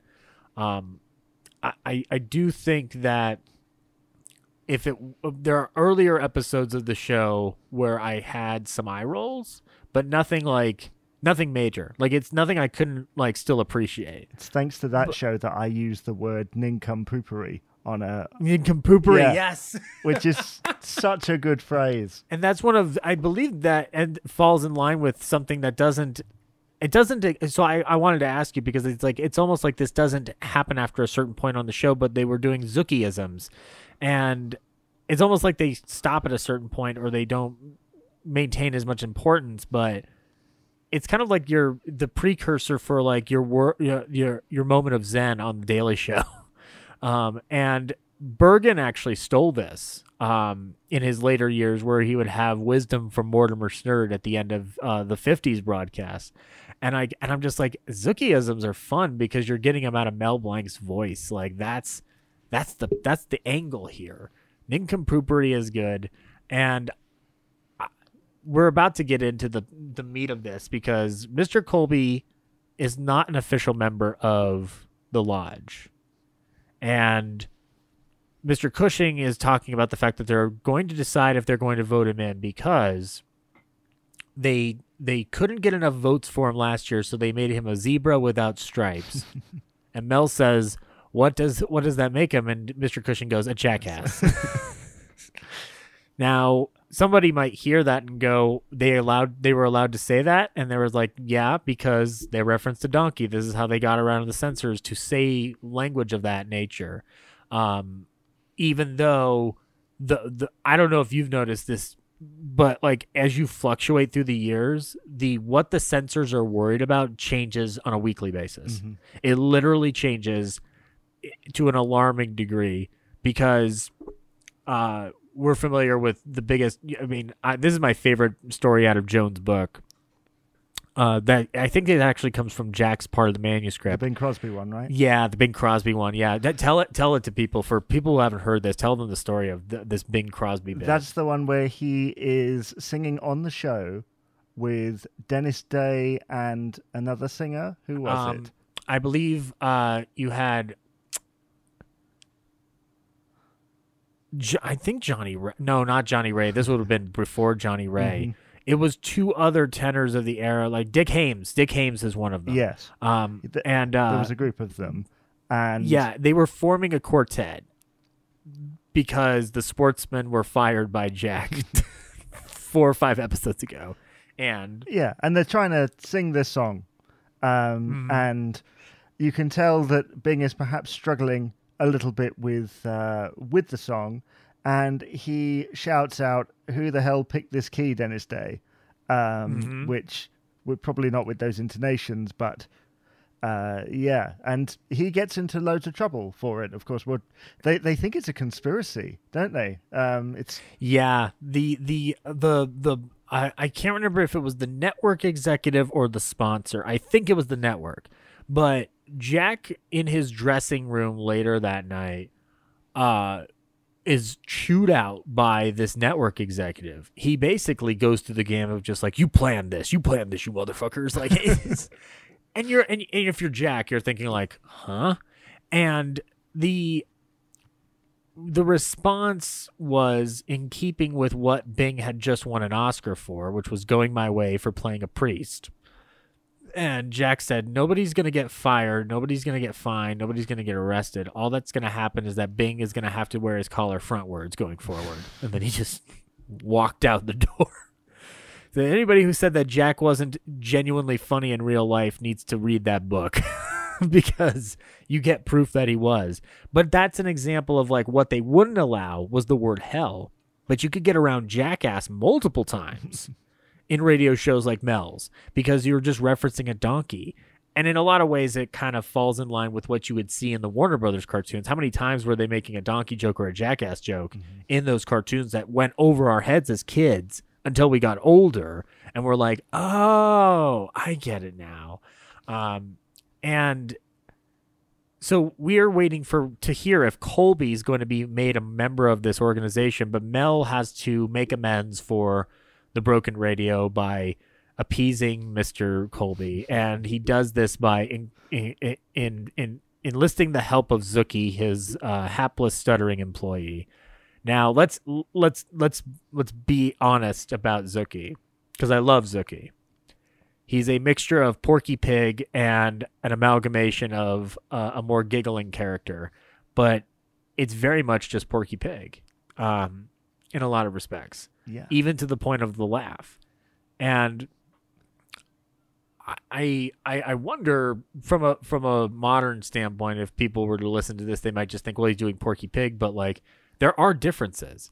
You can notice where he's changing it up in the voices. And you are a bigger fan of this show than I am. In the episodes that you have listened to, have you been able to kind of spot where he's doing the Looney Tunes cartoons, but just changing the tone a little bit and like adjusting things? Yeah. And I think that, I don't know if Zookie is not the most prominent example, but like he's done other Texan characters that are not Yosemite Sam, or he does Sad Sack characters that are not the same as a Sylvester or a Daffy. And I wonder if like, it's almost like the one thing that I wish this show would have had was more things like Zookie in it in each episode. It's almost like maybe Hans Conried would stick around and maybe Mary Jane Croft, but it's almost like you want to eliminate as much as possible and have the characters all done by Mel, and that would be the attraction point of it.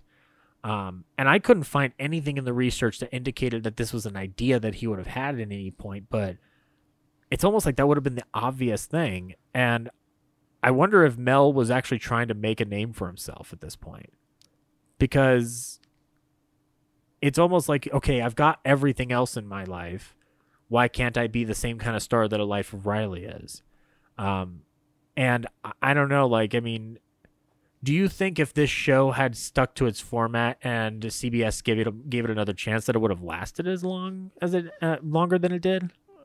I'm not really sure, and now that I think about it, perhaps not, because at the top of the show they announce him as the voice of Bugs Bunny, which then makes you think, oh, this is going to be wacky, zany, kind of like a Warner Brothers cartoon, but on the radio, and it just wasn't. And there's only so many situations, although saying that the aforementioned Phil Harris Alice Faye show ran for like 8 years, and that was just a standard situation comedy. However, they already had their characters set in stone. The thing with Mel Blanc is they have to keep bringing in these kind of new characters for him to voice instead of just settling for what's already there, I suppose. But like you say, maybe they should have gone even further with that and had him utilized even more. Yeah, and it's not to bring Benny into this conversation too much, but I think, again, it is essential because it's the reason Mel has a shot at his own show has a lot to do with that. But You know, if you listen to the Bill Morrow and Ed Boulogne years of Benny specifically, they're like a literal cartoon on radio. Like, the insanity of Morrow and Boulogne scripts is out of its mind.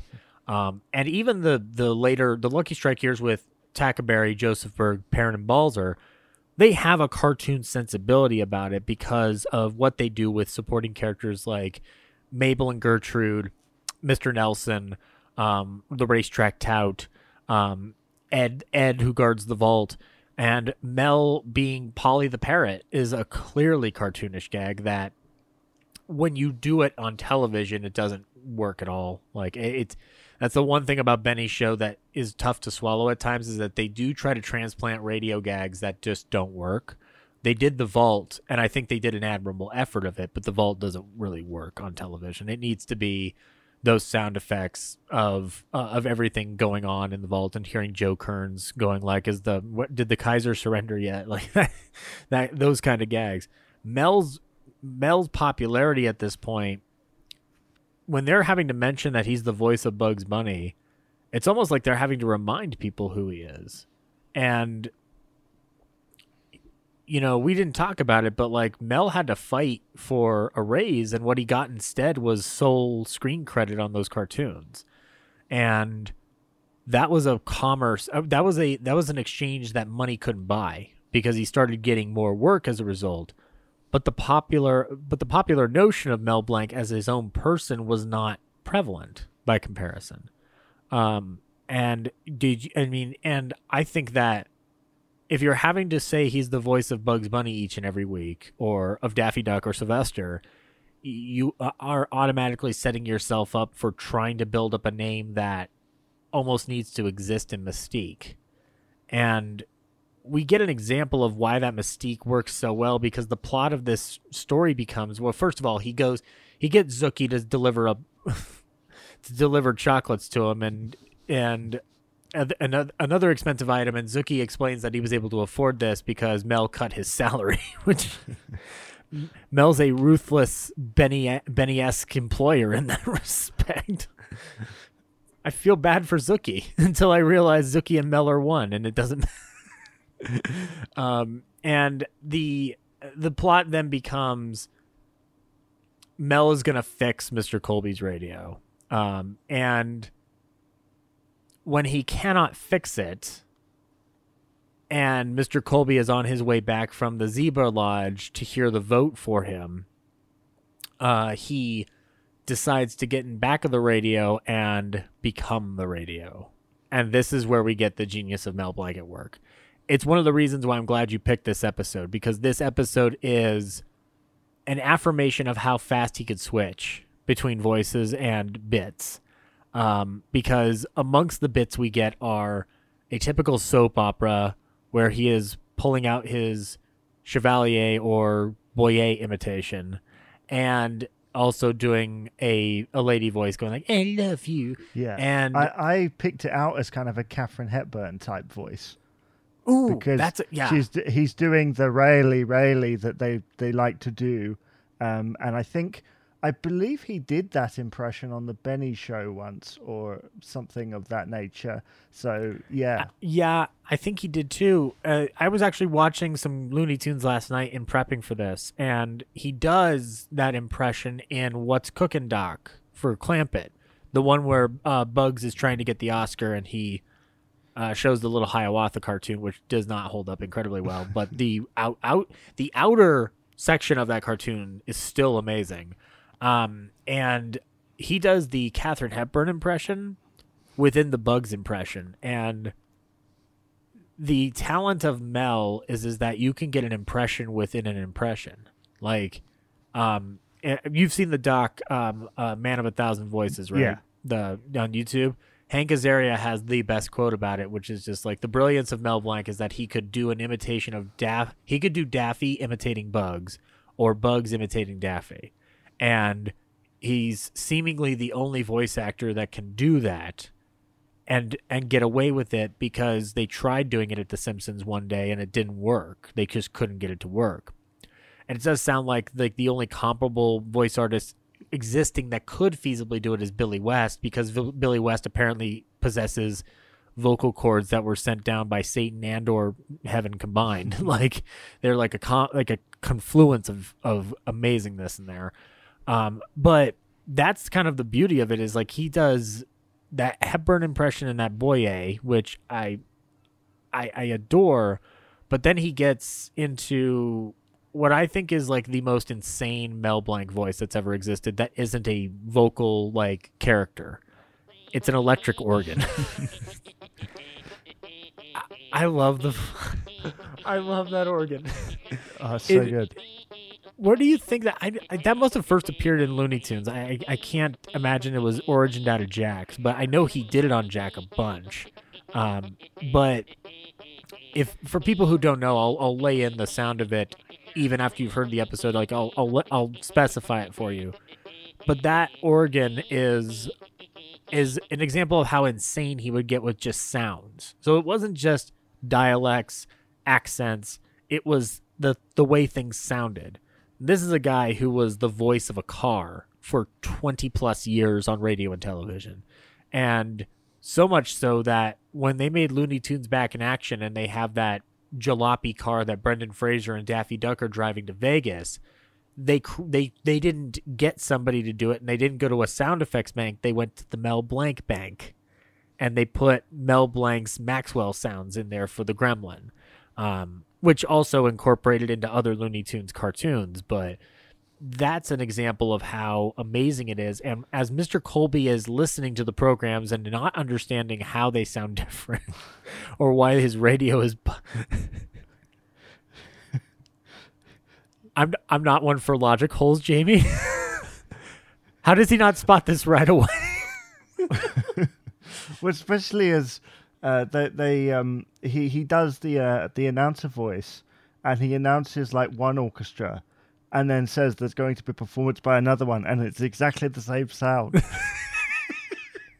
And you hear Joseph Kearns' slow burn. It's one of those like. Now here's a question: Joe Kearns or Gale Gordon better at the slow burn anger? Because I think you could put them in a competition and it would be a close call. I think you're right there. Yeah. Yeah, I think Gale Gordon only has the edge because for anybody who hasn't listened to Armis Brooks, I'm going to find a way to incorporate that both in the movie and in the radio realm, because the movie version is worth discussing. It's not great, but it's worth discussing. But Gale Gordon's slow burn was where he would say something and acknowledge the frustrating situation and then wait for about, I want to say 30 seconds before he overreacts. Joseph Kearns is good at, like, it's a slow burn to anger that kind of rises exactly when it needs to. And he knows when to lower or raise the pitch of his voice in such a manner, because we get an example that afterwards he discovers that Mel is behind the radio. He's about to kill him. He is not happy. And that's when Mr. Cushing comes in and says that we still need your vote, Mel, for the to allow Mr. Colby into the Zebra Lounge. And he says that, like, I'll finish it after Mr. Colby's done choking me. And I didn't mention it at the top, but the joke that I mentioned about it being dark, like this is an era where you're unafraid to make jokes about death.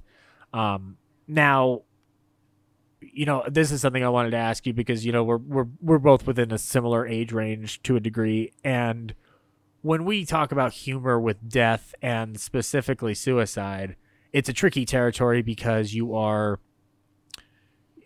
the era that this is coming from is not privy to the psychological implications of it.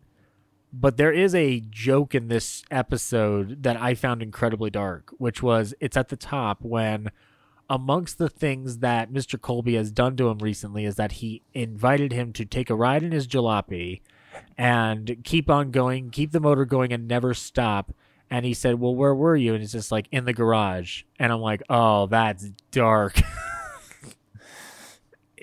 Does it sit well for you as a modern listener, or are you able to kind of get past it? It does make you feel a little bit uncomfortable because obviously we are a little bit more aware of these things now. And you mentioned earlier about the Christmas shopping episodes on the Benny program, especially the TV thing where he basically goes out and shoots himself. And you laugh for about half a second because you're like, oh, he was driven, like, it's so over the top that you're like, yeah, okay. But then it makes you feel mildly uncomfortable. Yeah, it's one of those, like, the way you get around language and sexual innuendo is doing jokes of this nature. So it's almost like this is the boldest they could get. And so now that we can make jokes of a sexual nature or even of violence in a certain nature, these jokes don't really exist, partially because we don't need to do them, but also because we know more. So it's almost like they're antiquated to a certain degree. Like Dennis Day has a lot of jokes where he just says flat out, "I'm going to kill myself," and it's treated for laughs. And it's like, oh, that does not sit well. The only reason it's funny is because of the way Dennis is written. Yeah. It wouldn't work under any other circumstance. Here, I think it does work because it is Colby telling him to. It's not Mel proclaiming he's going to kill himself. It's still uncomfortable though.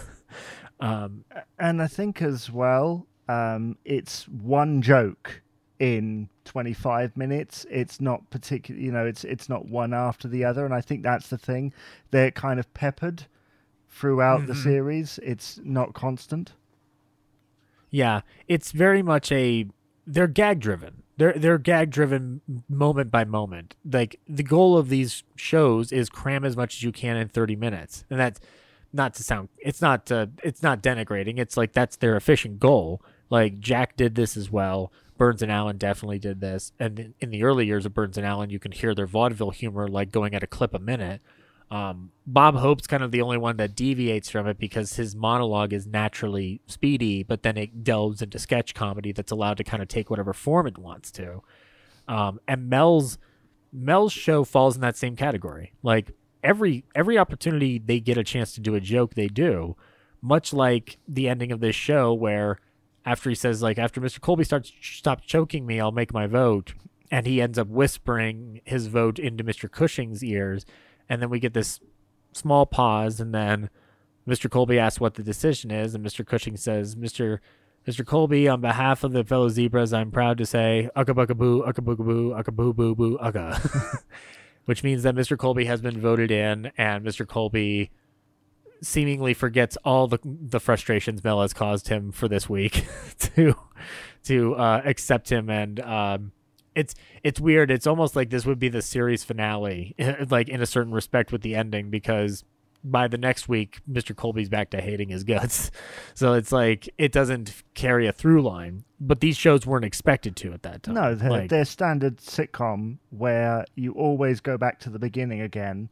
And it's kind of a little bit unsatisfying when it does end like that, because you're like, but next week he hates him. What happened? I feel that way about Armis Brooks, because every time there's episodes that end with her and Mr. Boynton clearly getting together, and then the next week we're back to Mr. Boynton being a shy biologist with his pet frog McDougal. I'm like, you ended the show. It's done. Or you find a way to work with their relationship. But I think there is a part of that is also the appeal. And I was going to ask, like, does the episodic nature of this lend some form of appreciation that you're not going to get from modern television? Because that's the one thing that has really changed, is that we don't do bottle episodes anymore, or bottle format, where, everything has to kind of carry a through line like a long movie. Yeah, I mean, it is true that whenever we do sitcom in the modern age, everything has to follow on from each other, and it kind of changes. So series 2 is completely different to series 1 because they've had to continue the story. But with something like that, we certainly in Britain, a lot of the conventions of kind of starting back to where it began, has been a constant.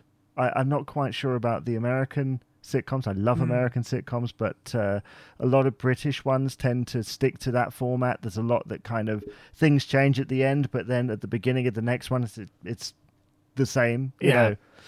I remember Spaced being one that carried through lines, but it also managed to be isolated on its own. But I also keep in mind that like we only get 2 series of Spaced, and we don't get anything after that because Edgar Wright goes on to do what he does.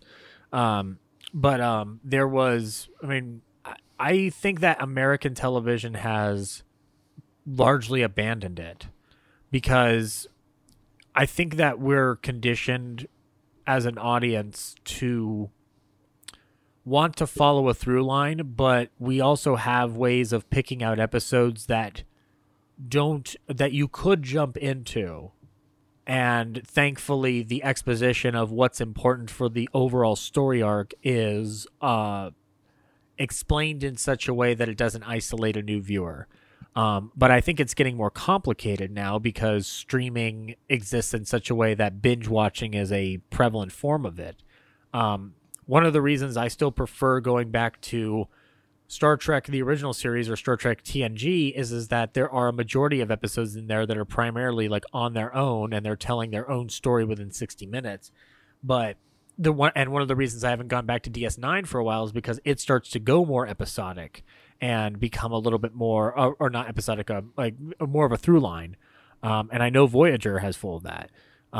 And I think that we are at a point where, you talked about on your recent episode of your show about Prime taking things off of the UK Prime for CBS doing this. And I feel like one of the reasons why I agree with you is that it's a shame that that's not an option that's readily available, because I do think that there are still a majority of people that appreciate that back to one each week. And not because they don't want thorough storytelling. I think we do in all of our ways, shapes, and forms. But there is something pleasant about I can pop on any episode of the Dick Van Dyke Show and jump right in. I know exactly what's going on. Or you mentioned Petticoat Junction. Like that's one where you don't you're jumping in each week. And Jack's show falls in line with that, and so does Mel's. Like we only get like 40 plus episodes of Mel's show, but it ends by a certain point, and you are given a nice little chunk of something enjoyable to listen to. And I mean, Day in the Life of Dennis Day is another example where it doesn't last as long as Jack's show, but there's still a good chunk available where you do get a nice variation. And I think that is what's missing from most television today. I will say, though, because we wrapped up the Mel episode, that one thing that I wish that the show did have was some form of through line that carried itself to an arc, because I feel like that would have been a compromise in adopting this typical format. I don't think anybody on the era was going to latch onto that. But and this is benefit of hindsight easily, because it's easy for you and I to say, oh, well, this would be great if it had an overarching story where Mr. Colby accepts Mel for who he is. But it's almost like that would have been a good beneficial element, because Benny carried through lines, but he didn't do it an entire season. He did it over the course of 4 or 5 episodes. I think one of the longest ended up being the Sportsman Quartet getting fired. But everything seemed to kind of cull back from the past, and Mel's show doesn't really possess that. It really is like a reset button each week. And from there, that is the end of this episode. Now, Jamie, you picked this episode. What is your takeaway from this episode, and why is it among your favorites? Well, I just think that it breaks the mold of the other episodes, and I think it's possibly the strongest, because as you listen, I know you listen to a large chunk of them. As you listen to them, there's a lot of formulaic stuff going on there. There are wife jokes that go down that really would not fly today. I think they died out in Britain in about the 1980s. But and there's a lot of formulaic. You listen to one episode, you listen to them all, and what I like about that one is it manages to take its parts and actually do something with them.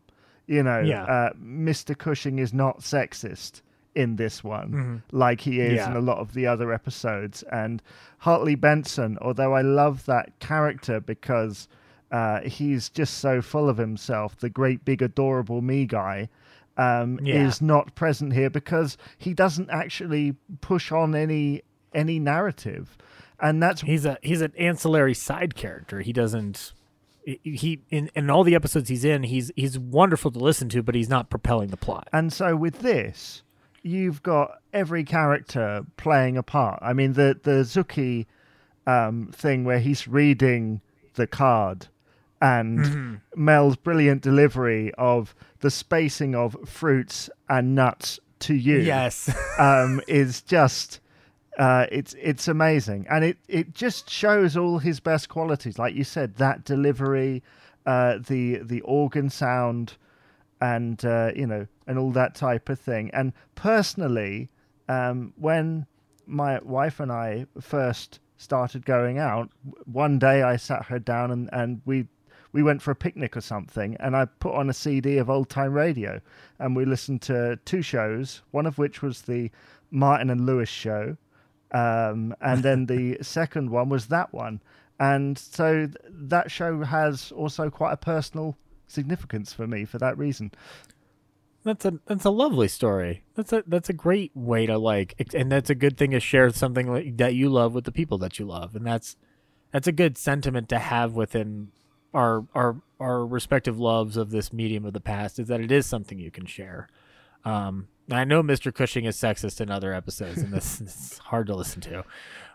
But he is a character, much like all the other ones, that has a grounding in some form of humor of the past that is still worth listening to. I think Mel's show is a standout from most shows that only last a season and don't get any recognition, primarily because you do have Mel. There will always be a curiosity with this show because of Mel Blanc. And even if it doesn't work for one person, another person like you or me will latch onto it in some form or fashion and appreciate what was there. Now, I wanted to talk about the reception of Mel's show because it wasn't flowery, to say the least, and it struggled. This show started in 1946. By the time that we reached the April 1st episode of 1947, Billboard had this to say: after more than 5 months, the Mel Blanc program still seems to be groping. Probably most responsible for its failure to come anywhere near the show type average or to top programs aired opposite is the scripting, the production contributing to a lesser extent. Writers seem to have been misled by Blanc's vocal versatility into trying to introduce too many odd characters, which is interesting to me because he doesn't nearly get a chance to incorporate the variety that he could. It's almost like Billboard's looking at this the wrong way. And again, like the idea of the Fix-It shop being your primary central focus would be more tantalizing in a lot of respects. And this same reviewer concludes that Blanc still has great potentials. If Colgate, Sherman Marquette, or the writers could find the right formula, plus a production with pace, the show will get a cohesion it lacks now. As it stands, it'll take a lot of doing to edge the Hooper higher. The show was not a big ratings hit either. It's almost like a lot of the fact that it runs over a year is a testament to Mel Blanc's popularity, that it has some form of an audience, but it was not enough to justify Colgate pumping further money into it. And I guess to keep in mind why Colgate would want to drop this is that by 1946 into 1953, there's a list of shows that they have on their docket. One of them is A Day in the Life of Dennis Day, which was proving to be more popular, and in fact, a good chunk of the reason why that show is as popular as it was when it started and similar to Phil and Alice, is that Benny was promoting it heavily on the back half of his shows. He was very supportive of them. I never heard much promotion for Mel's show during that season. And I don't know the reason why. I don't think it was Jack being callous. But it might have had something to do with the fact that at the time, Jack was still at NBC, and Day in the Life of Dennis Day and Phil Harris, Alice Faye were at NBC as well, so it was easier to promote it. And then once Jack moved to CBS, Dennis Day went to CBS as well, and you stopped seeing a lot of promotion for Phil Harris's show because it's still at NBC. And one of the reasons why Phil is phased out at a certain point, there's a couple of stories. I don't know how many of them are true, but one is definite for sure is that he started focusing more on his own show. And when he was on Benny's program, he'd be on for 5 minutes and then rush over across the street from CBS to NBC to do his show, which required his full attention. Mel was already at CBS when Jack was still at NBC, so he can't promote a competing network show. He can't do it. But he clearly still gave Mel a bunch to do because the 46-47 season has a lot of Mel in it. Not the least of which Professor LeBlanc, which I think is arguably one of his most famous characters in radio history, hands down, because he is tortured. And the additional ones is they also Colgate started also sponsoring, by the following year, Armis Brooks. They were already starting to look more into the future of what streamlined sitcoms were going to look like. Because this show is following a format that has Life of Riley and My Date with Judy and My Friend Irma attached to it. Armis Brooks takes a huge left turn and gives them something unique, which is Day in the Life of a School Teacher. This is something that doesn't exist in the comedy realm that Brooks improvises. So the show had the axe given to it. Billboard's 1947 issue on May 24th reported that there's no question that Blank's truest fans have simply loved 25 minutes of Mel Blanc reading a telephone book in various dialects, but that's not how CBS and Colgate billed the Mel Blanc show. It was promoted as a situation comedy variety show, competing with at least 12 other similar situation comedy variety programs of the era, many of them very highly rated. And the story that premiered in there indicated that fate of the Mel Blanc show has been reportedly sealed by bankroller Colgate-Palmolive Pete, who is understood to have ordered the show dropped at the end of the current cycle on June 24th. So the show ends on that exact day in 1947, leaving behind it with Mel continuing his reign on the Benny program, to an extent his reign on Burns and Allen and Abbott and Costello, but he really starts moving into television with Jack. And the Warner Brothers shorts are still thriving at this point.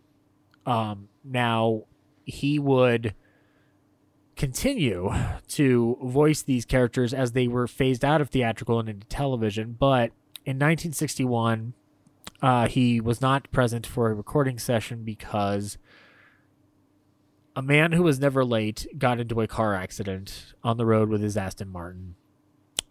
His entire body broken, pummeled to shit. And the doctors were not sure if he was going to make it. He was in a coma. Jack was present nearly every day while he was in the hospital, still out of it. And one of the most amazing things happens that history has ever recorded is that the doctor got an idea and started saying, Bugs, can you hear me, Bugs? And Mel Blanc, still in a coma, uttered the phrase, "What's up, Doc?" And then the doctor started saying, "Tweety, are you in there?" He would respond as Tweety. "Daffy, are you in there?" He responded as Daffy. And Mel Blanc came out of his coma because the doctor knew that he would, because even though Blanc was not fully lucid, he was responding as those characters. So the voices that we admired over the past hour and a half here are what saved Mel Blanc's life at the end. And he would continue to work heavily into the 60s, 70s, and 80s. And Keith Scott says that his vocal performances dip after this point. I guess that's a judgment call based off of what your preference is of Mel Blanc, because I don't know if you're like me, Jamie, but like I think my first technical exposure apart from Looney Tunes to Mel Blanc would have been the Flintstones. Yeah.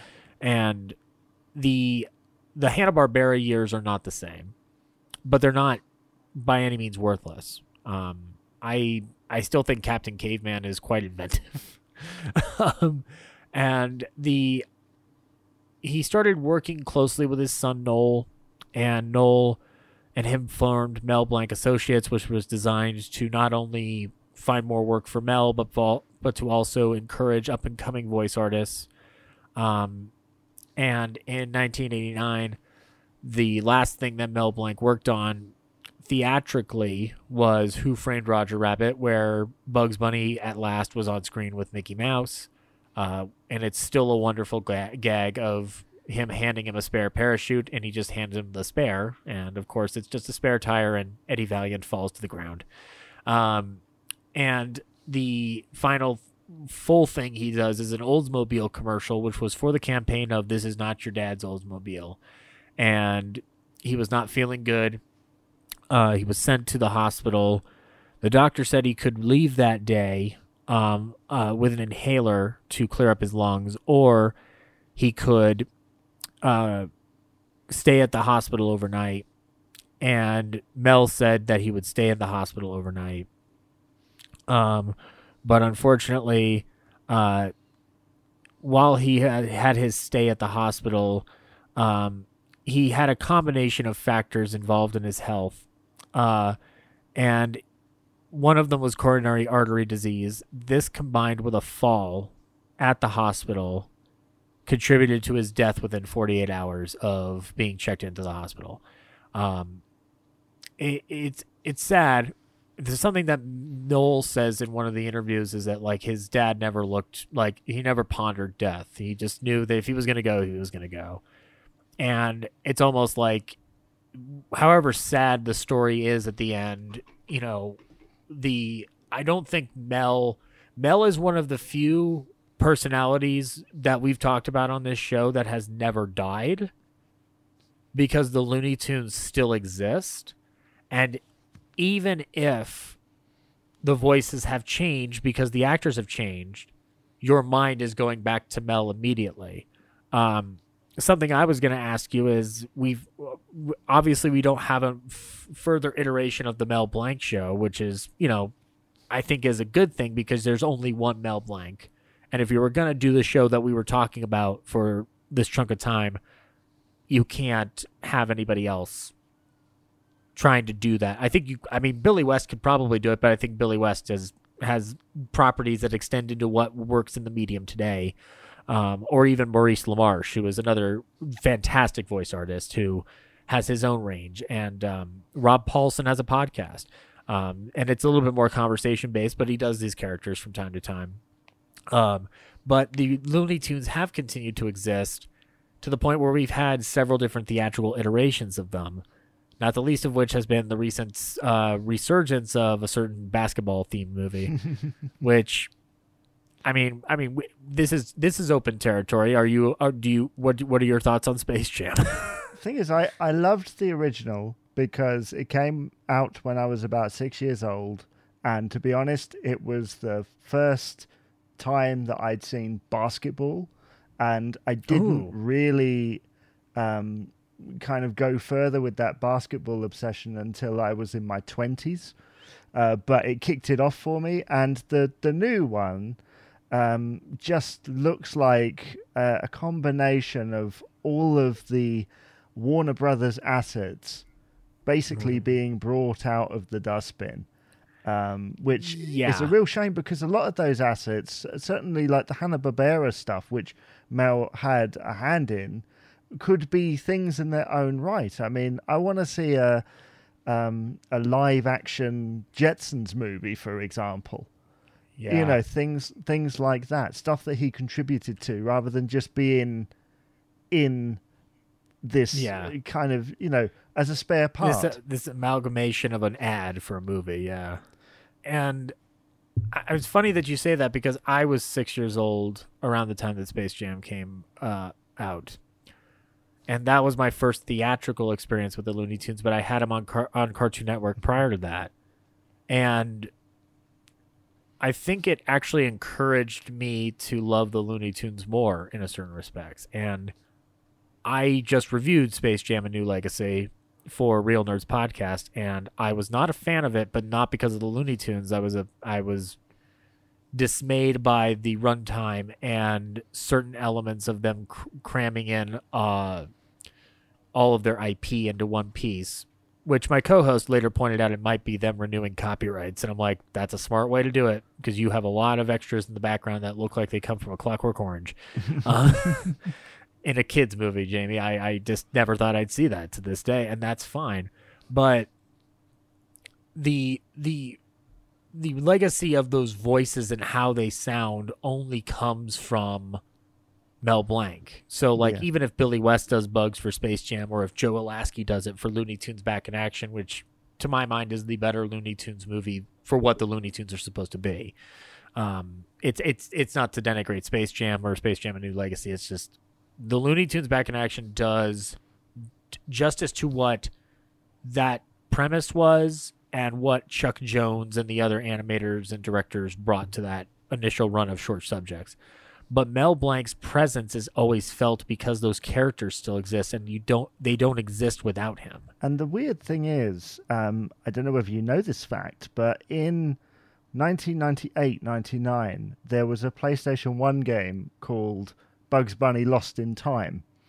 And Yosemite Sam is in that, and he sounds awfully familiar, and it's because they've gone back to the Mel Blanc tapes, because he had hundreds of tapes that he recorded over the years, and they used his voice in that video game, which is astonishing. That is astounding, and I'm sure that must mean that Noel had a handling the estate on that.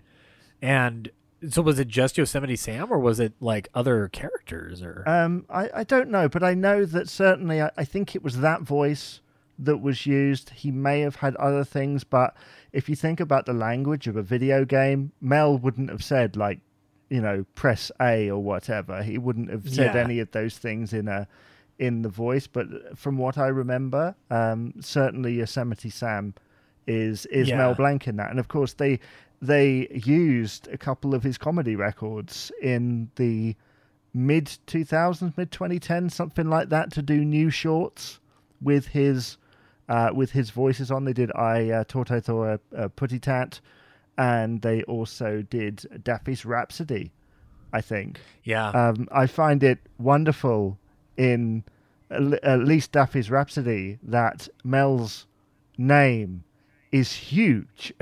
I mean, I think June Foray is in that too, which is a nice touch, but I think that's a new voice that she did at that time.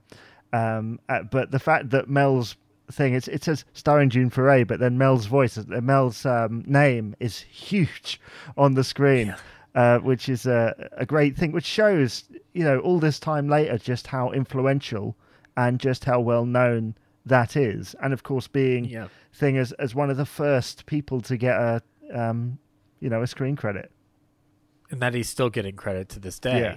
And I think, and I agree with that. And like, that's one of those things that made Back in Action so special, was finding the Easter eggs later on and realizing in the credits, oh, they went to Mel's sound bank for the Gremlin.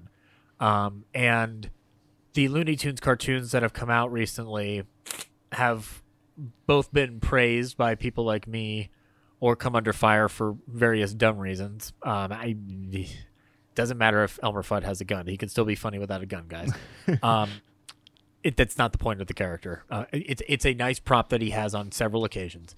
But the Christmas special that they did, which was released within the back half of last year in the second batch that they put out on HBO Max, the Christmas special has two key picture cameos in this live action environment that they have before they introduce the stories. One of them is Bob Clampett, who is arguably, he's not the father of Bugs Bunny, but he is the undoubted, I think he perfected the Bugs Bunny persona for a lot of people. That gave him the manic energy that then was refined by Chuck Jones into more of a suave character. But the other picture is of Mel Blanc.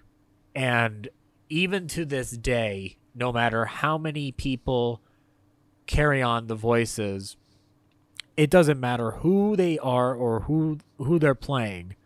Every single one of them in nearly every interview will mention Mel Blanc instantly. It's a Pavlov's dog response at this point. Like you can't not acknowledge Mel. And there is a plan to do a Looney Tunes retrospective on this show, and I have a way to do it, but it's going to be in the works a little bit because I want to not relegate it to just the subject. I'd like to go by character, because the thing about the Looney Tunes, and one of the reasons why Mel Brooks is a genius too, but Mel Blanc is a genius, is that Blanc was given several different variations on those characters over the years. Fritz Freeling did one type of Bugs Bunny. McKimson did another. Clampett did one version. Tex Avery, when he was still there, did a version. And each time, he's having to inhabit the character depending on who is directing this cartoon. And if he was consolidating this all on a Tuesday recording, he might be recording several different variations of Bugs in a given day. And Noel pointed out to the fact that he was basically a method actor because of how he had to inhabit those characters. And Mel would respond like, no, I'm just a voice guy. Which is, I think, is the one thing that has thankfully evolved from Mel's work, is that voice acting, while it I think is still disrespected on a high level, has become much more of an art form that is recognized and acknowledged in a way that it wasn't before. The one exception being the fact that one of the detriments, to my mind, of voice acting today is that in order to sell many big animated films that come out, you have to have a celebrity voice doing it, and they are not equipped to be they're not equipped to be voice artists. The golden age of animation really lies in television now because of those voice actors still being able to work on those shows. So like Futurama, Adventure Time, even the reboot of Animaniacs bringing back Paulson and LaMarche, that's where you're going to get your prime animation right now. And I don't think Disney or DreamWorks wants to take a risk with it. Space Jam: A New Legacy, for any problems we might have with it as how it represents the Looney Tunes, or if Daffy Duck is not given enough to do, which is my prevailing thought, the actors who are hired to do that, many of them come from different eras of voicing Looney Tunes from the past into the future, because you have Goldberg and you have Bowser coming in and doing these voices who are from two different generations of having voiced these characters. So the legacy of the Looney Tunes is that for all the iterations they've been through, they've still stuck to hiring just the voice guy in Mel's terms and not going for a big celebrity. And I think that only comes from Mel Blanc establishing it as a credible art form, even if he himself didn't see it. And that method acting, by the way, extended to the point when Arthur Q. Bryan died. He didn't want to do Elmer Fudd. And you can tell the difference in the Elmer Fudds. In fact, like if there's one thing I could say about Mel Blanc, is that his Elmer Fudd is not as good as the Elmer Fudds that would come after him, because others were going off of Bryan and Blanc was trying to not go off of Bryan. But yes, I think Mel Blanc is always going to be with us. You and I collect those DVDs. We have those movies. We have these 40 plus episodes of a radio show that he did where we got to see a different side of him that we're not going to see or hear on the Benny program or on the Burns and Allen program. And I think that is a testament to how much we love him to this day. On that front, Jamie, I want to thank you for coming down via Zoom for 2 hours to talk about the glory of Mel Blanc. Do you have any final thoughts on him as a subject and like what he means to you? Well, I think when I look back at his work, I realize how much he's influenced me as an artist, how much kind of versatility is okay, and wanting to have fingers in lots of different pies. And I do recommend actually people check out a relatively new book by audio engineer Chuck McGibbon, called Mel Blanc, The Voice of Bugs Bunny and Me, which is an eye-opener. That is an amazing book. It's available as an audiobook as well. I've just finished it, and some of the claims in there are really interesting. But yeah, I agree with your sentiments that Mel is going to be around forever because he created those characters, and of course he also taught me the value of kind of stocking up on things. The amount of times I just will not throw anything away. I will keep literally everything, even if I make a mistake. And thanks to new social media platforms that are out there, material that I did like 20 years ago is now being recycled because I was inspired to keep all of it because of Mel Blanc. I just think, like you said, he will live forever. And I think the thing about a lot of those old-time radio people is that you're never done with them. There are so many shows, and what you have to remember is that here in Britain, there are radio shows that ran for a long time, but perhaps for not as many episodes.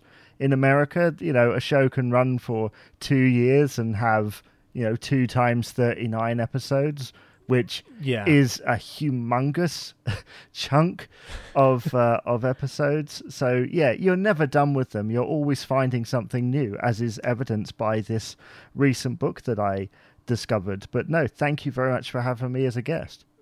Yeah, and I want to add on to that is that we're discovering that radio shows of the past that we thought didn't exist because the Marx Brothers Council podcast had a guest on not too long ago where they were revealing that like we found pretty much a completed show or two of or a completed show of Flywheel, Shyster, and Flywheel, which is the Marx Brothers show that they did. It was Chico and Groucho, because obviously Harpo's not going to speak, but that's a show where a lot of the writing in those scripts ended up finding its way into Duck Soup, which is a masterclass in comedy for many people. And these things still pop up every so often. Laura alluded to in her episode that things like this still pop up all over the place. That's unexpected. And I think that like the fact that we have as much of Mel preserved as we do is a testament to collectors and broadcasters like the Gassmans, like Walden Hughes, who have an enthusiasm for this medium and continue to bring it to our attention. And part of the other brilliant part of it is, because I'm assuming this is similar in the UK, but a lot of these are pretty accessible on YouTube. They are not hard to find. But well, certainly for American shows, very easy to find. But ye old BBC like to lock their vault pretty tight. When they weren't wiping tapes, they were locking other things pretty tightly. The amount of things that have been found and been handed back to the BBC, and sometimes you never hear of it again, which I think is a shame, because these things need to be heard, no matter how old they may be, because like you said, everything still has value. I've always believed that everything still has value, even if half the references in it you need to you need to research. I mean, even we've just been talking about the Mel Blanc show, that they constantly made references in the Benny show and the Blanc show we just listened to about Eastern Columbia Broadway at night, and I had to go and look up what that meant. But I waited forever to find out what the heck that was. And when I found out it was a department store, it almost felt like a letdown. Because I was like, this has to be some kind of magical, wonderful place if they're mentioning it constantly. It's like, nah, it's just a department store in LA. This is okay. That's fine. It's like, and that's another thing. Like, I feel like that even if those references go over your head, it does compel you to research. Yeah. I think that's why comedy ends up being the most valuable thing that we look through, because it teaches us a part of our history that we weren't aware of initially. And I think like a benefit of Mel's show and other shows like it is that you do get a capsule of how human behavior existed at a certain point and what was funny and how much has changed in humor. And it's why these things never lose value, is because they provide a perspective. And I think that perspective is vital if you want to grow as a society. And the first step is looking at what we did before and then saying to ourselves, like, okay, now what can we do to improve? Or what do we acknowledge has changed and what needs to happen after that fact? But on that note, thank you very much, Jamie. We definitely want you back. I know that you mentioned a certain college-themed comedy film, which I know film's not your forte, but you mentioned a delightful comedy from the 30s that I was amazed that somebody else had brought up because I was like, I thought I was the only one who liked this movie. I couldn't imagine anybody else enjoying it, but so with the stars aligning, we'll be in touch to talk some college swing.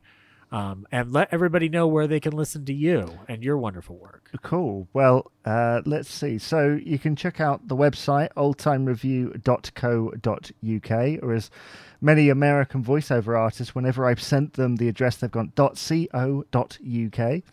And also a Brit Talks Vintage TV is on there.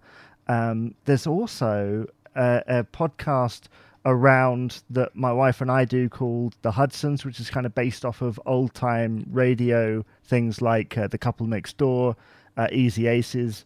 And there's also a very old, about 5 years ago, I wrote a comedy in the style of sort of Benny and Mel Blanc called An Englishman Out of State, which at the time I thought was brilliant.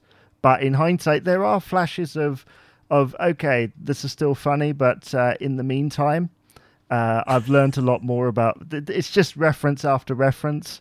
It's a lot harder than it looks, but I was just inspired by American comedy, so that's out there. There's so many things. You type my name into Google, Jamie Dyer, and it just comes up with stuff. And like I said, it's the Mel Blanc thing. It's wanting to be versatile and do lots of different things. But yeah, oldtimereview.co.uk. We've got obviously the podcasts on there. I've done a few bits and pieces for that. We also do reviews of radio, television, music prior to 1980. And many people ask me, why 1980? That's not old time. It's like, yeah, but many of the stars of the 30s and 40s were still working way through. I mean, Milton Berle was in Fresh Prince of Bel-Air. Which is, he was on The Critic. He was on the show The Critic. Yeah. Which I don't know if that's an isolated reference for people in the UK, because I do not know how far that show carried. But I know what it is. It's fine. Yeah. It's but Burl lasted into the early 2000s, I believe. Yeah. I can't remember what year he died. Yeah, but like Rooney was around for years. And actually in the 80s is like the last cusp of that. Yeah. Like we talked about this a little bit, but you know, Benny in his final years in 74 was still very popular. George Burns, like that's an entire like second life he had in the 80s. Yeah. So I do think it's valuable. And the other thing to bear in mind, because I do podcasts on a lot later pop culture, sort of 90s pop culture as well, which is a completely different side of my life. But a lot of the times we'll be talking about reruns of I Love Lucy and, you know, all these things from way before, because these things from the past seep into our present and become part of pop culture, you know. Yeah. I think that, well, the 90s especially has still permeated us. From the film front, I know for a fact that Quentin Tarantino will never not be a point of discussion because of what he did in the 90s. And Kevin Smith's bringing a lot of his stuff back with Clerks 3 being in production. And Fresh Prince of Bel-Air and Friends had these like amazingly successful reunion shows on HBO Max. Like, so There's still everything that you probably loved as a kid has some merit and value, and it's up to you to express that love and devotion to it. It all sounds wonderful, and thank you for letting people know where they can check you out. And I think you should, guys, because he's bringing another perspective that you're not going to hear all the time, especially on this show, because we're lucky in this country to have the exposure points that we do. I think we take it for granted, to be honest, which is one of the reasons why I like the Brit Talks Vintage Television, is because you don't have the necessary emotional attachment that would be understood to be required for that entertainment, but you find a refuge in it. And I think it's important to hear a perspective on why these shows still work from people that aren't just in this country angrily posting on message boards or whatever, like there is another side to this, and it is important to understand why these things have the legs that they do. And on that note, that is going to be the wrap up for this episode of the Yesteryear Ballyhoo Radio Review. You could find more episodes of Yesteryear Ballyhoo Review at large at ballyhooreviewpodcast.com. You can write us at ballyhooreviewpod@gmail.com. On the next episode of the show, I believe we will be doing one of two things. We will either be talking about King Kong, or we will be having a discussion about Breakfast at Tiffany's. It is still undetermined yet at this point, but one thing is for certain, we will be going back to the films. And on the radio end of things, Tony Gross will be returning to talk a little bit of suspense. And as far as the talk of Mel Blanc and Jack Benny, it is going to continue because there have been recent things that I've come across in my own research where I want to start telling some of these stories to you guys in small little forms or fashion. And you will also be getting more radio shows coming down the line because I'm not going to not share those. But until next time, folks, that's all, folks.